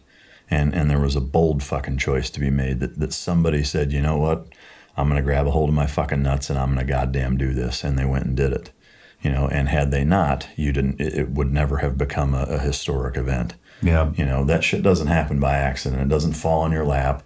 You know, you don't just walk out the door going for a fucking stroll and shit like that happens. Like, you got to fucking get after it. And a lot of times it is fucking scary. You know, a lot of times there is no guarantee. You don't know what the fuck's going to happen next, and you can't control a lot of the intangibles that are going to add stress to your life. But, you know, if you believe in what you're doing and you give it everything you have, that fucking struggle will fuel you, you know, to be successful and ultimately to be fucking happy with whatever it is that you're doing. Right on the money, man.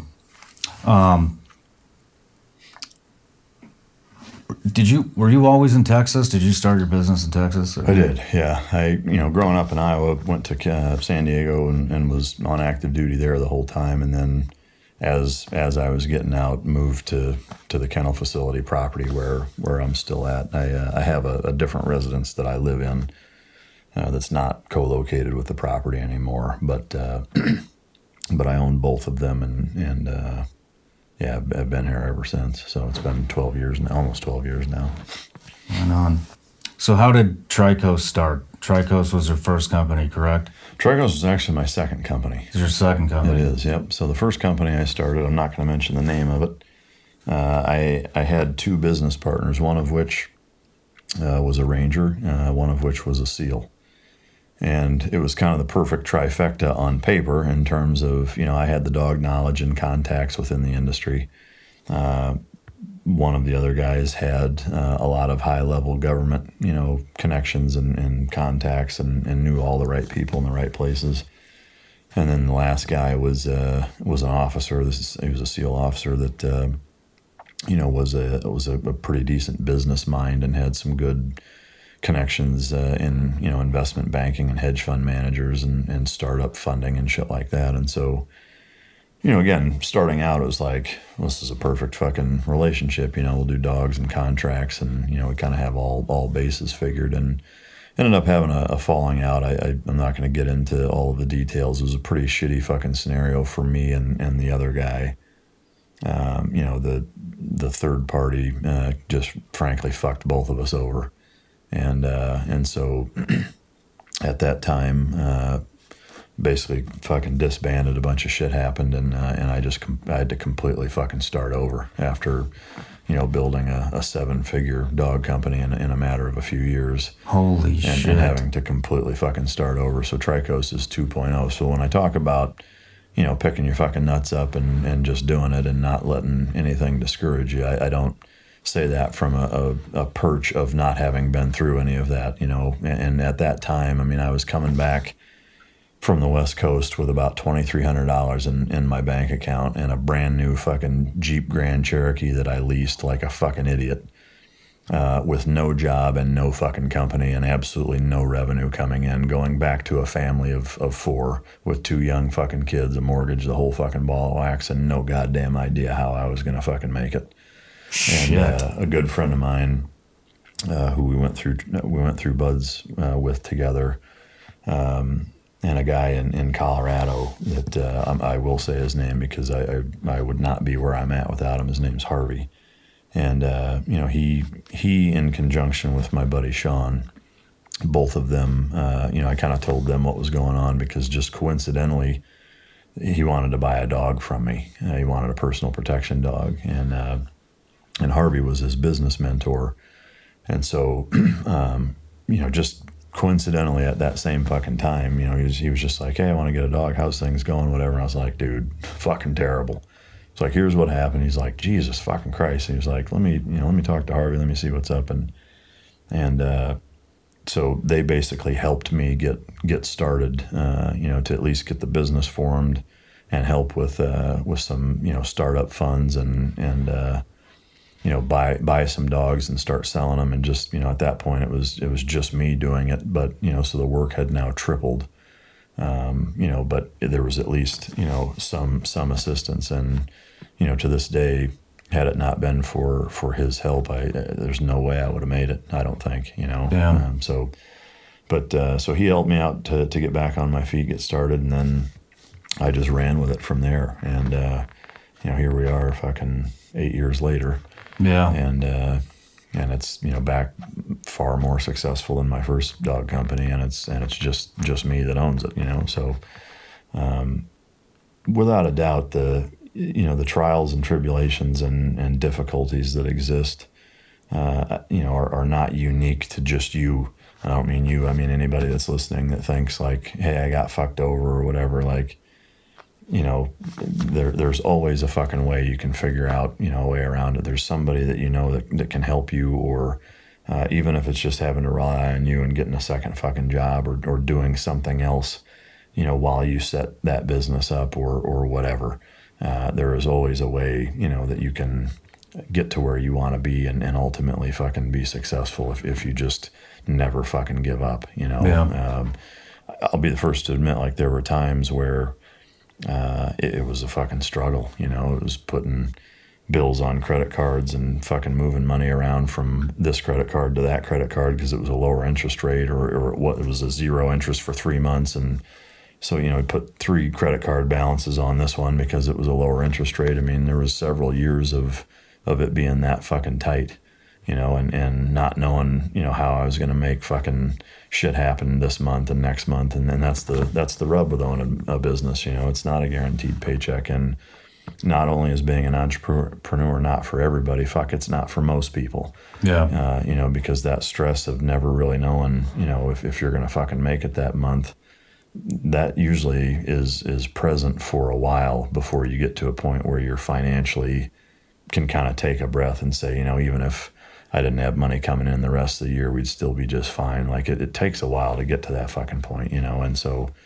to me, the lesson is just, no matter how bad it seems, just don't fucking stop. Just keep grinding it out. And that is the one thing that I've noticed in all the people I've met in the last, 12 years of owning my own business and networking and selling dogs to incredibly fucking successful people. And that's the one common denominator with all of them is that, they've all been through bankruptcies and nasty divorces and getting fucked over by business partners and losing everything and having to start over. And the one fucking thing that all of them have in common is they just never fucking gave up, and they fought with everything they had all the fucking time when they were struggling and when they were down. Yeah. I wasn't expecting to go down this road at all, but I'm glad we did. And, you mentioned that nothing fucking falls in your lap. And, a lot of people, they see where you're at now, or, even me, they think they see where I'm at now, but this shit's fucking hard, and, you get a lot of that must be fucking nice shit. I hate that shit. But, they didn't see the fucking sacrifices that you made to get there. They didn't see, everybody's getting fucking paid from your business except you. And I can totally fucking relate to that. I mean, shit, I've been, Vigilance Elite's been going for 5 years, and I just took my first fucking paycheck ever last week. Yeah. Well, congrats, goddamn. Thanks. Yeah. It's easy for people to write it off and say, oh, I can't fucking do it, or that guy's fucking. You never know what the fuck's going on behind the scenes. Yeah. And I said it once, I'll say it again. Like it's awesome to see how I didn't know that you got fucked over like that, and to start all over from scratch and to see where you're at now. I mean, I think a lot of people would probably be jealous, but I think it's just fucking incredible, And I appreciate it. Like I said, to me, I see some of that sometimes of the underhanded fucking comments of, must be nice, something as dumb as like posting a picture of a inexpensive steak or something, and like, well, I wish I could afford that or whatever. And it's like, yeah, if you've got the time to post that, then you're not working hard enough. Yeah. Like if you've got enough time to sit on your phone on a fucking social media platform and bitch on somebody's feed about how you can't afford something, then you're fucking wrong. Period. Yeah. Then you're not working hard enough. Like you shouldn't be on your phone bitching about how you can't afford something if you can't afford something that you want to buy. Yeah. So I can't stand that shit. Me neither. But it's there, and it's always going to be there. And to me, it's just important to ignore it, and let your success do the talking. And if there's any wrongs that have been done, I mean, to me, there is no fucking better revenge than success. Yeah. I don't need to fucking say anything to the people that either doubted me or tried to fuck me over, or even still to this day, don't like the fact that the success that I've had, and I don't need to argue with them about it. I'll just keep doing it, because it's fucking pointless and it's counterproductive. So, but yeah, I hear you 100%. Yeah. I mean, maybe if you get off your fucking ass and do something, you could afford the fucking steak. But moving on with your business, there seems to be, what I'm learning is there's turning points in business, and I'm kind of wondering if you've had turning points, and I'm what I want to know is, was your book a major turning point for your business, where you felt like maybe you cleared a hump and took it next level? Yeah. You know, strangely enough, not really. I think most people would probably assume that, and I certainly understand why. And I think, you know, to a large extent, I would have thought that it would have felt that way more than it did. It really didn't. It was cool. You know, it was a great experience. But in terms of like all of a sudden feeling like, wow, I made it, you know, even hitting number 4 on the New York Times bestseller list, what does that really fucking get you? Nothing.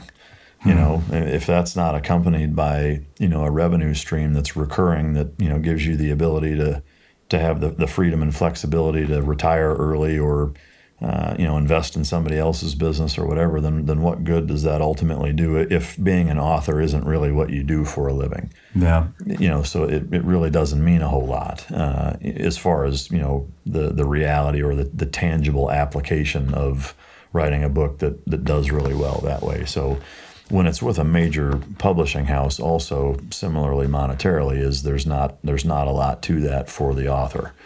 Really? No. You know, if you self-publish, you know, and you know, you're making 97 cents of every dollar that's spent on that book, then that's a different story. But when you're making 15 cents, you know, of every dollar spent on that book, then it's very different. So, you know, what I would say is that, and this, I think that this kind of really highlights my point of tenacity as it relates to business, is that there wasn't any one like no shit turning point. Even being on 60 Minutes, like there was a nice little bump of interest and whatever. Same with the book, same with, you know, different interviews that have come along, you know, or big magazine articles that I've been in or whatever. You know, it gives you a little bump. But that swell goes away real fucking quick, you know. And so to me, what it's been is just it's been a nice natural fucking linear progression, and there hasn't been like a holy shit, here's where I'm now over the hump. It just kind of eventually got to that point for me. Okay. And in a large part because I just kept doing it, you know. Once I got to this point, I would take, you know, some of the revenue from this stream and try to create another one, and some of them have completely bombed. You know, there's been products or services or things that I've said, yeah, let me try this. I'm gonna dump a bunch of time and money and resources into trying this for a little while, and it just doesn't fucking pan out. There's been a number of them. You know, you can't let that get you down. You're not gonna knock everyone out of the fucking park.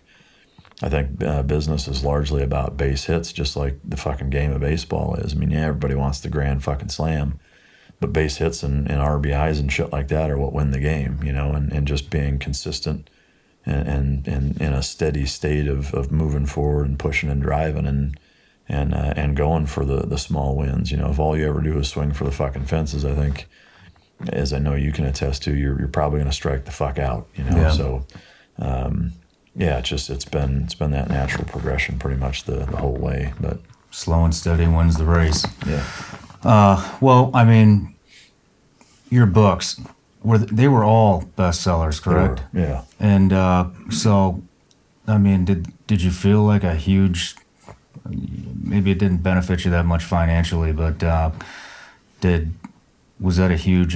Did you get a great sense of accomplishment after that first one?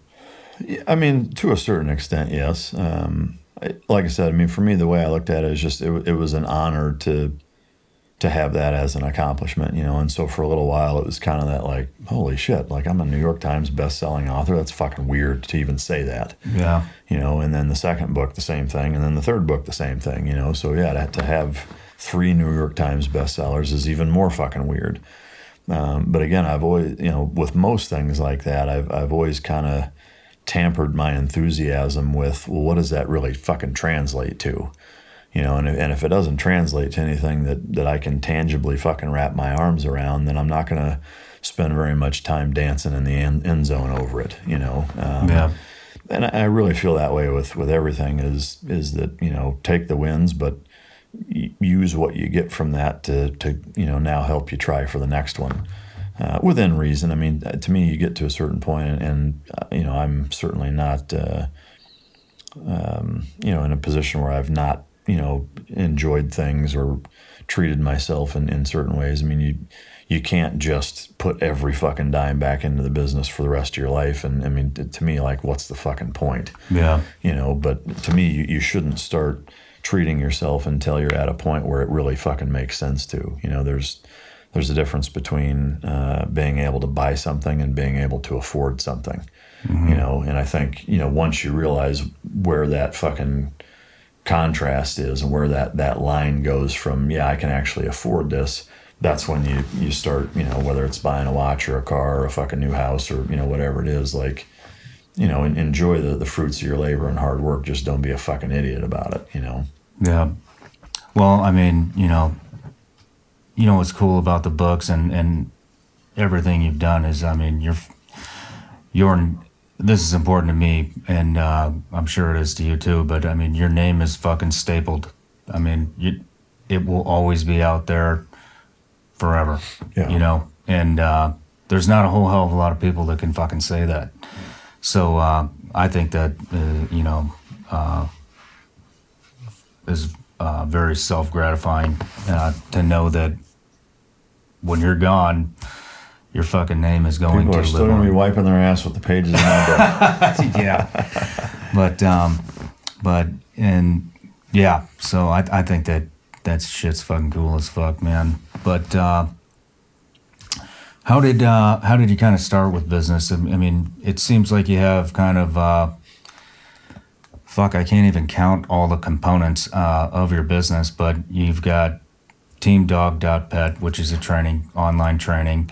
You've got Troikos, which is the real training and products, correct? Yeah. Then you have the Mic Drop podcast, which is a fucking huge success and also a staple that will always be there. And you have the Warrior Dog Foundation. So, am I missing anything? And I'm a dad. To me, that's a big part of my life, and something that is as hard as it is and has been. It's something that I take very serious and have a lot of pride in seeing the kids grow and hopefully turn into productive members of society. But yeah, I mean that other than that, that's more on the personal side. But on the business side, that's pretty much everything. I mean, I'm always thinking of new avenues or revenue streams, whether it's products or product-based business, with implementing new things into the Team Dog training site or adding another product or things like that. But to me, I feel like I'm kind of at a point where, I mean, I don't want to say I feel like I kind of have it figured out, but I at least feel more comfortable in what I'm doing. And I don't get up every day thinking just like, holy fuck, I'm overwhelmed and I don't know which goddamn direction is up. I don't feel that way anymore. I feel like I'm in a pretty good rhythm, and the different components of my business are all operating fairly efficiently and successfully. But I also feel like I'm, that's about as much as I can fucking handle too. There's not really a whole lot more I can add. I mean, and the bitch of it for me, I think, is I have a lot of good ideas, but I'm realistic to the fact that I can't implement any of them without just half-assing the shit out of them and ultimately them not working. There's times even right now where I feel like I probably have more things going on than I should. Yeah. And feel a little behind the power curve scheduling wise on a pretty fucking regular basis. But yeah, I think I don't know, maybe part of that might be I think some of us with our background, we kind of create that pressure because we work well under pressure subconsciously. Yeah. Where did you start? You started with 3 dogs the second time around, correct? You said your friend helped you, and you got 3 dogs.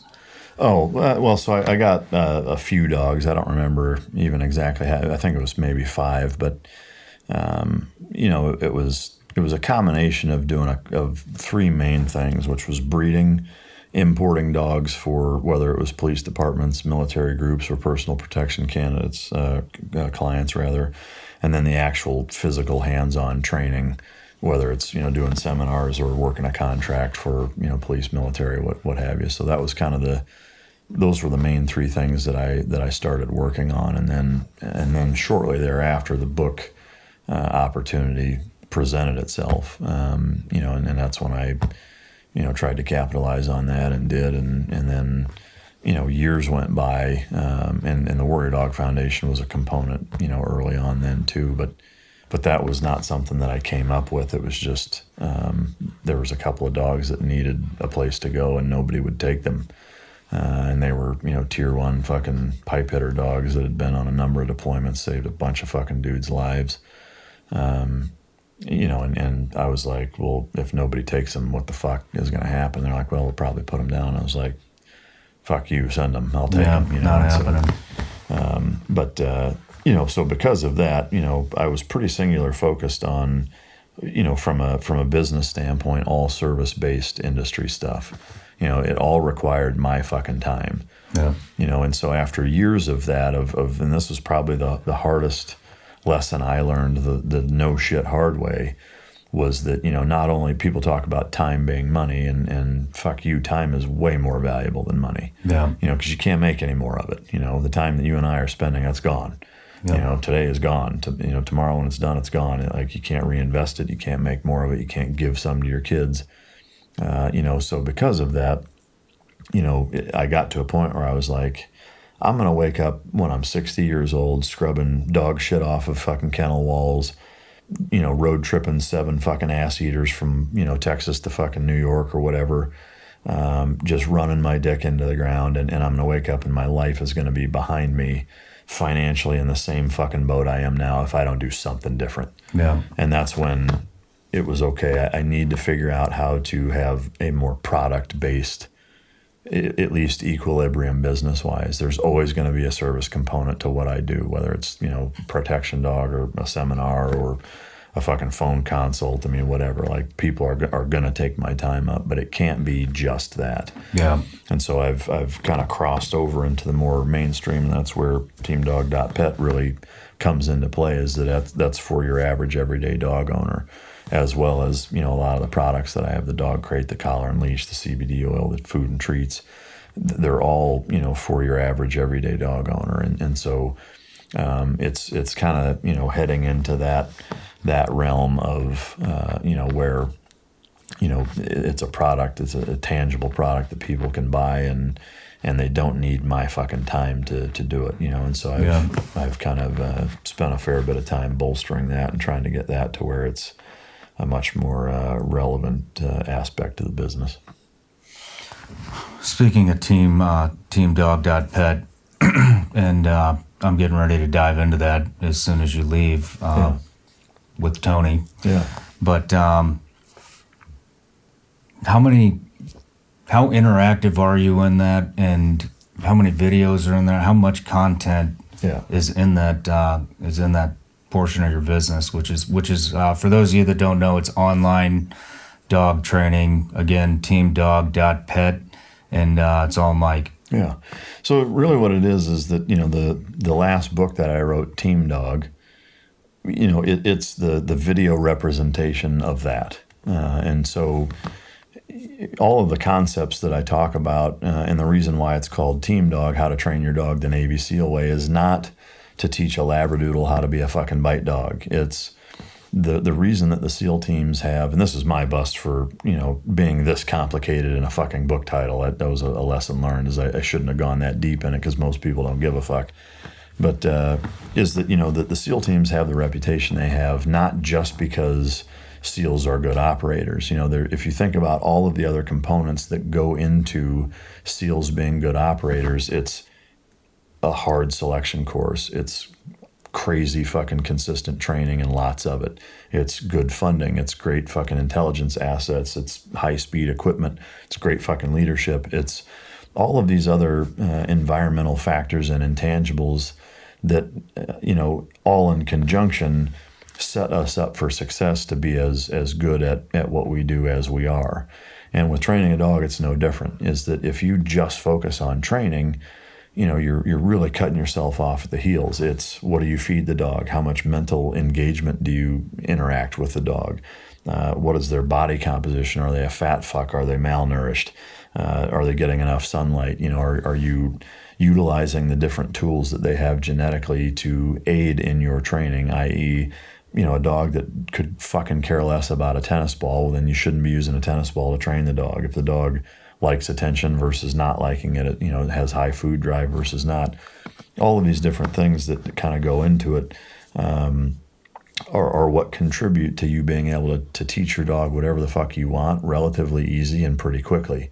And, you know, so I found myself having a lot of these conversations with people, you know, at speaking events or you know, wherever I was going, traveling. People say, oh, I have a dog that's doing this. You know, how the fuck do I fix that? You know, and there's not, it's kind of like saying, hey, I've got a fat gut. Like, what crunch can I do to fucking fix my abs? Like, well, it's more in the kitchen than it is in the fucking crunch, honestly. Like, and with training, it's that same way. Like, there's not this magic bullet little technique that fucking fixes everything. It's like, you've got to put the time in, be consistent, and set all of the other intangibles up for you to be successful, or for the dog to be successful, or for you to be successful training the dog. And so that's what it is. In terms of how interactive I am, I get in the message boards every Monday morning, and I answer questions. Sometimes, depending on my schedule, I may pop in throughout the week here and there to, you know, grab a question here or there. But most of the time, it's Monday mornings.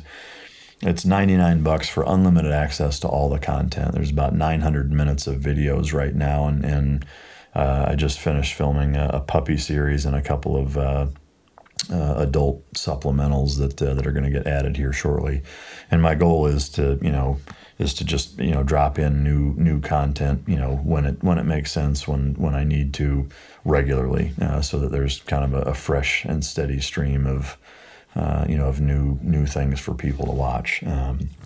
The goal with it, and it may sound like, you know, pie in the sky or you know, unreasonable, but is really to transform, you know, Western society in terms of how they communicate with their dogs. You know, is that there are so many dogs out there that are just poorly trained or completely fucking untrained, and where I take it personal is the shelter stats. Is that, you know, 3.3 million dogs every year are surrendered to shelters. That's a lot of fucking dogs. About 800,000 of them are euthanized every year. That comes out to over 2,000 dogs every fucking day in this country are getting the blue juice.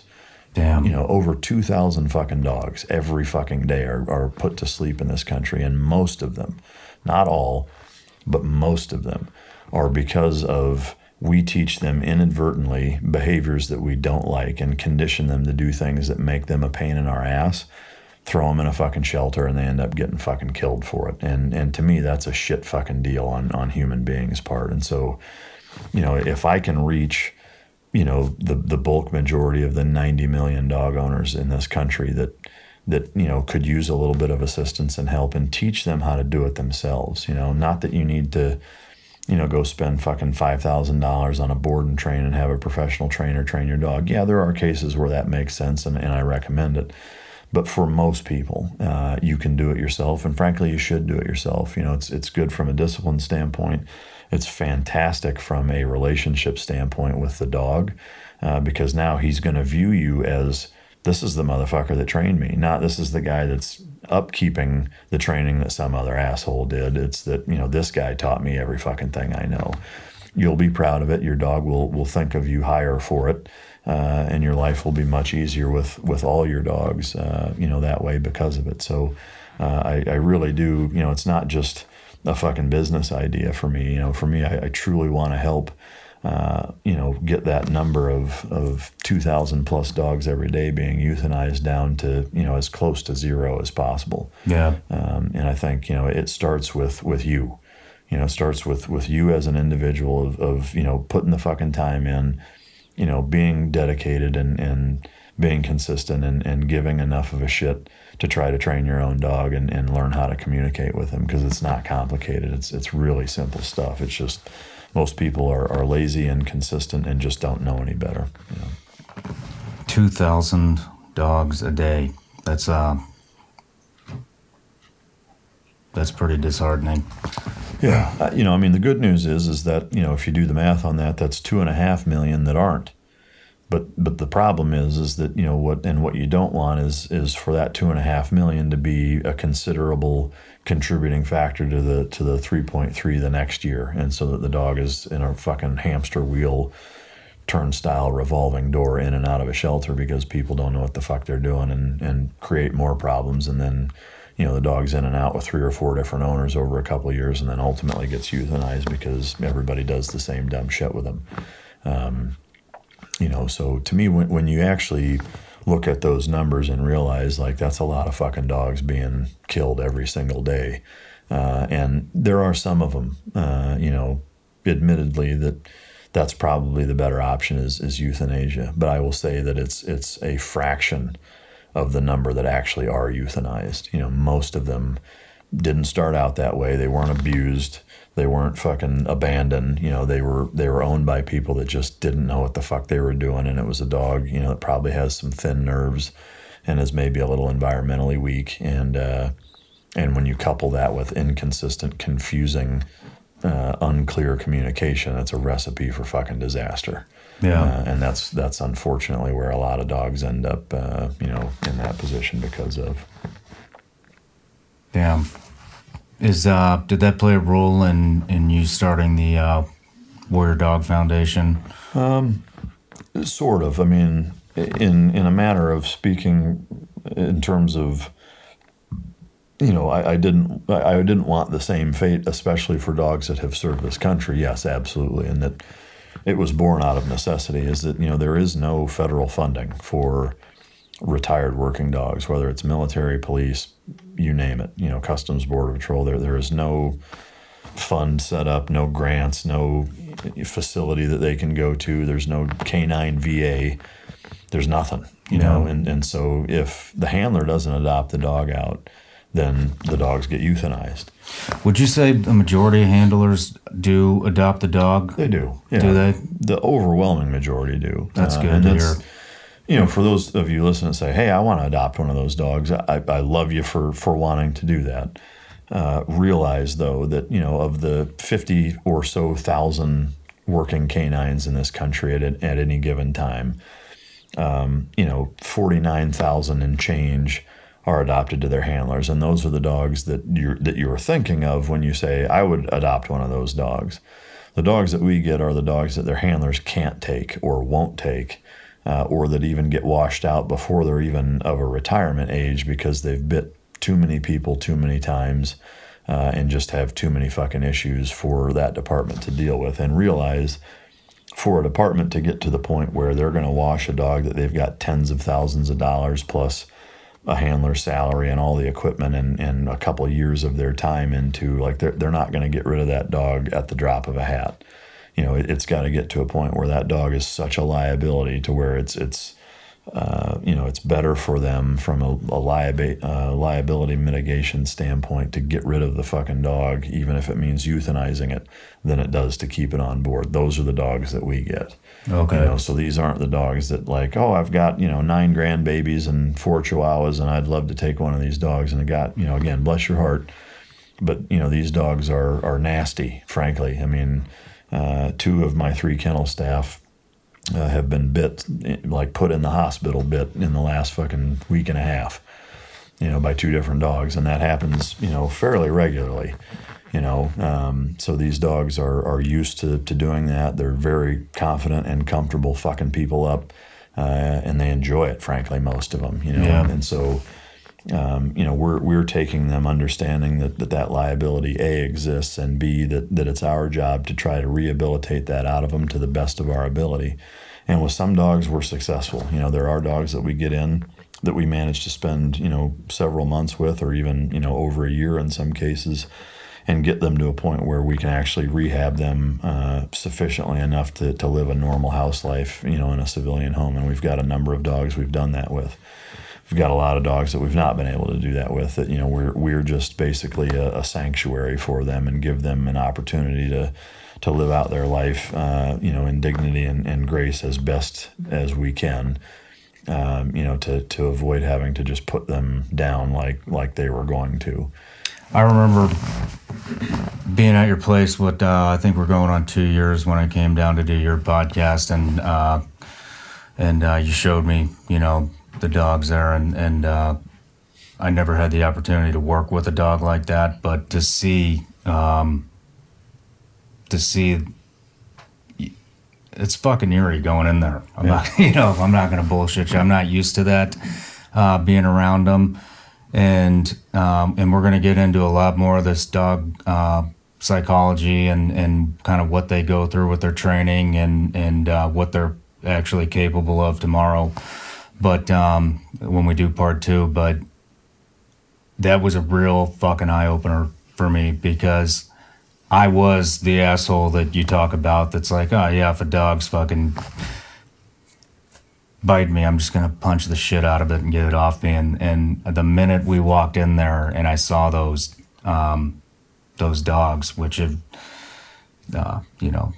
probably seen more fucking combat than me and you both. I came to the realization that, that's not going to happen. So, what's fucking crazy is to know, those dogs have done more than 99.9% of the people in this fucking country that sit at home and enjoy their pretty little fucking lives, and then for you to say that they're getting euthanized after services. Yeah, it's criminal. Yeah, so I mean that's again, that's fucking amazing that you started that, and I can't fucking wait to breach into that subject tomorrow with the Warrior Dog Foundation and everything that those dogs do, because it's remarkable for sure. Yeah. But well, Mike, I kind of want to wrap this up for now, and then we will pick back up tomorrow, and it's going to be all dogs. But if you don't mind giving us your handle on the IG and YouTube and your websites. Sure. So on Instagram, it's just @mritland. The biggest thing is go to MikeRitland.com or teamdog.pet. That's the online training that I encourage everybody to sign up for if you have a dog. Twitter, it's same @mritland, Mike Ritland on Facebook. The 2 websites are, again, MikeRitland.com and Tricos.com. Both of those websites, you can get all of the things that I have going on, including stuff on Mic Drop Podcast, all the products that I have, dog sales, speaking engagements, you name it. Warrior Dog Foundation is warriordogfoundation.org. And again, we've got 26 dogs right now. I've got another one coming tomorrow, and 1 or 2 more coming in the next probably month. So no federal funding. I can't thank those who have already supported enough for your support, but also realize that there are no days off in taking care of them. It's a 24/7 gig, and we constantly have dogs coming in. So any support from folks out there is greatly appreciated, and that's the gist. Well, I think you're going to be getting a lot of support after this podcast, and for those of you that do have pets that are dogs, go to teamdog.pet, and by the time this episode airs, I'll already be deep in the middle of it, and probably talking all kinds of shit to Mike on on how much my pets have improved. So, and donate to the Warrior Dog Foundation. If what he just said isn't enough, then I guarantee you part 2 of this podcast will strum your fucking heartstrings and force you to open those wallets and fucking make a donation like you should. So, with that being said, Mike, you've got a hell of a fucking story, man. And I really wanted to cover your story and not the dog story yet, because I haven't heard it, and I don't think anybody's heard it. And you're a fucking warrior, and your story is fucking incredible. And everybody that comes here, just like we were talking downstairs, a lot of people don't think that, their story measures up to some of the other guys, but I'm here to tell you that your fucking story definitely measures up. So I appreciate it very much, and I can't thank you enough for having me. And the show that you've created in such a short time is nothing short of fucking mind-boggling. So I couldn't be prouder of you, and happy to see you.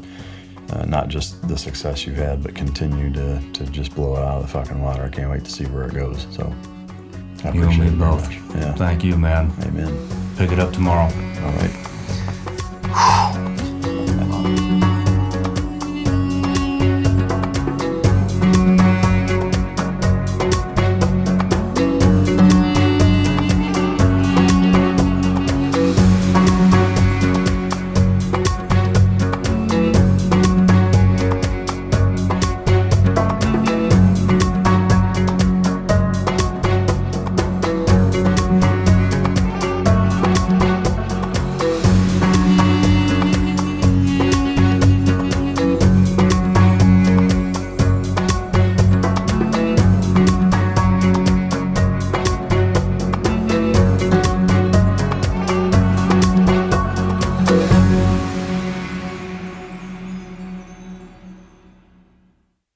Finding suitable mental health medications can be a challenge. The GeneSight test may help. Did you know that genetics can play an important role in gaining insight on how a person may respond to various medications? Understanding this may help reduce medication trial and error. GeneSight is a genetic test that analyzes variations in DNA. It shows how genes may affect someone's metabolism or response to medications commonly prescribed to treat depression, anxiety, and other mental health conditions. Visit GeneSight.com for more information. The Bigger Pockets portfolio of podcasts are worthy of your investment. We're having a real conversation as real estate investors. New episodes available every day. It's important to buy where it makes money and not necessarily where you want to travel to. Bigger Pockets, On the Market, Rookie Real Estate, or Money Podcast. The purpose of flipping is to create more cash so then you can reinvest into other types of properties. The Bigger Pockets Podcast on YouTube or wherever you listen.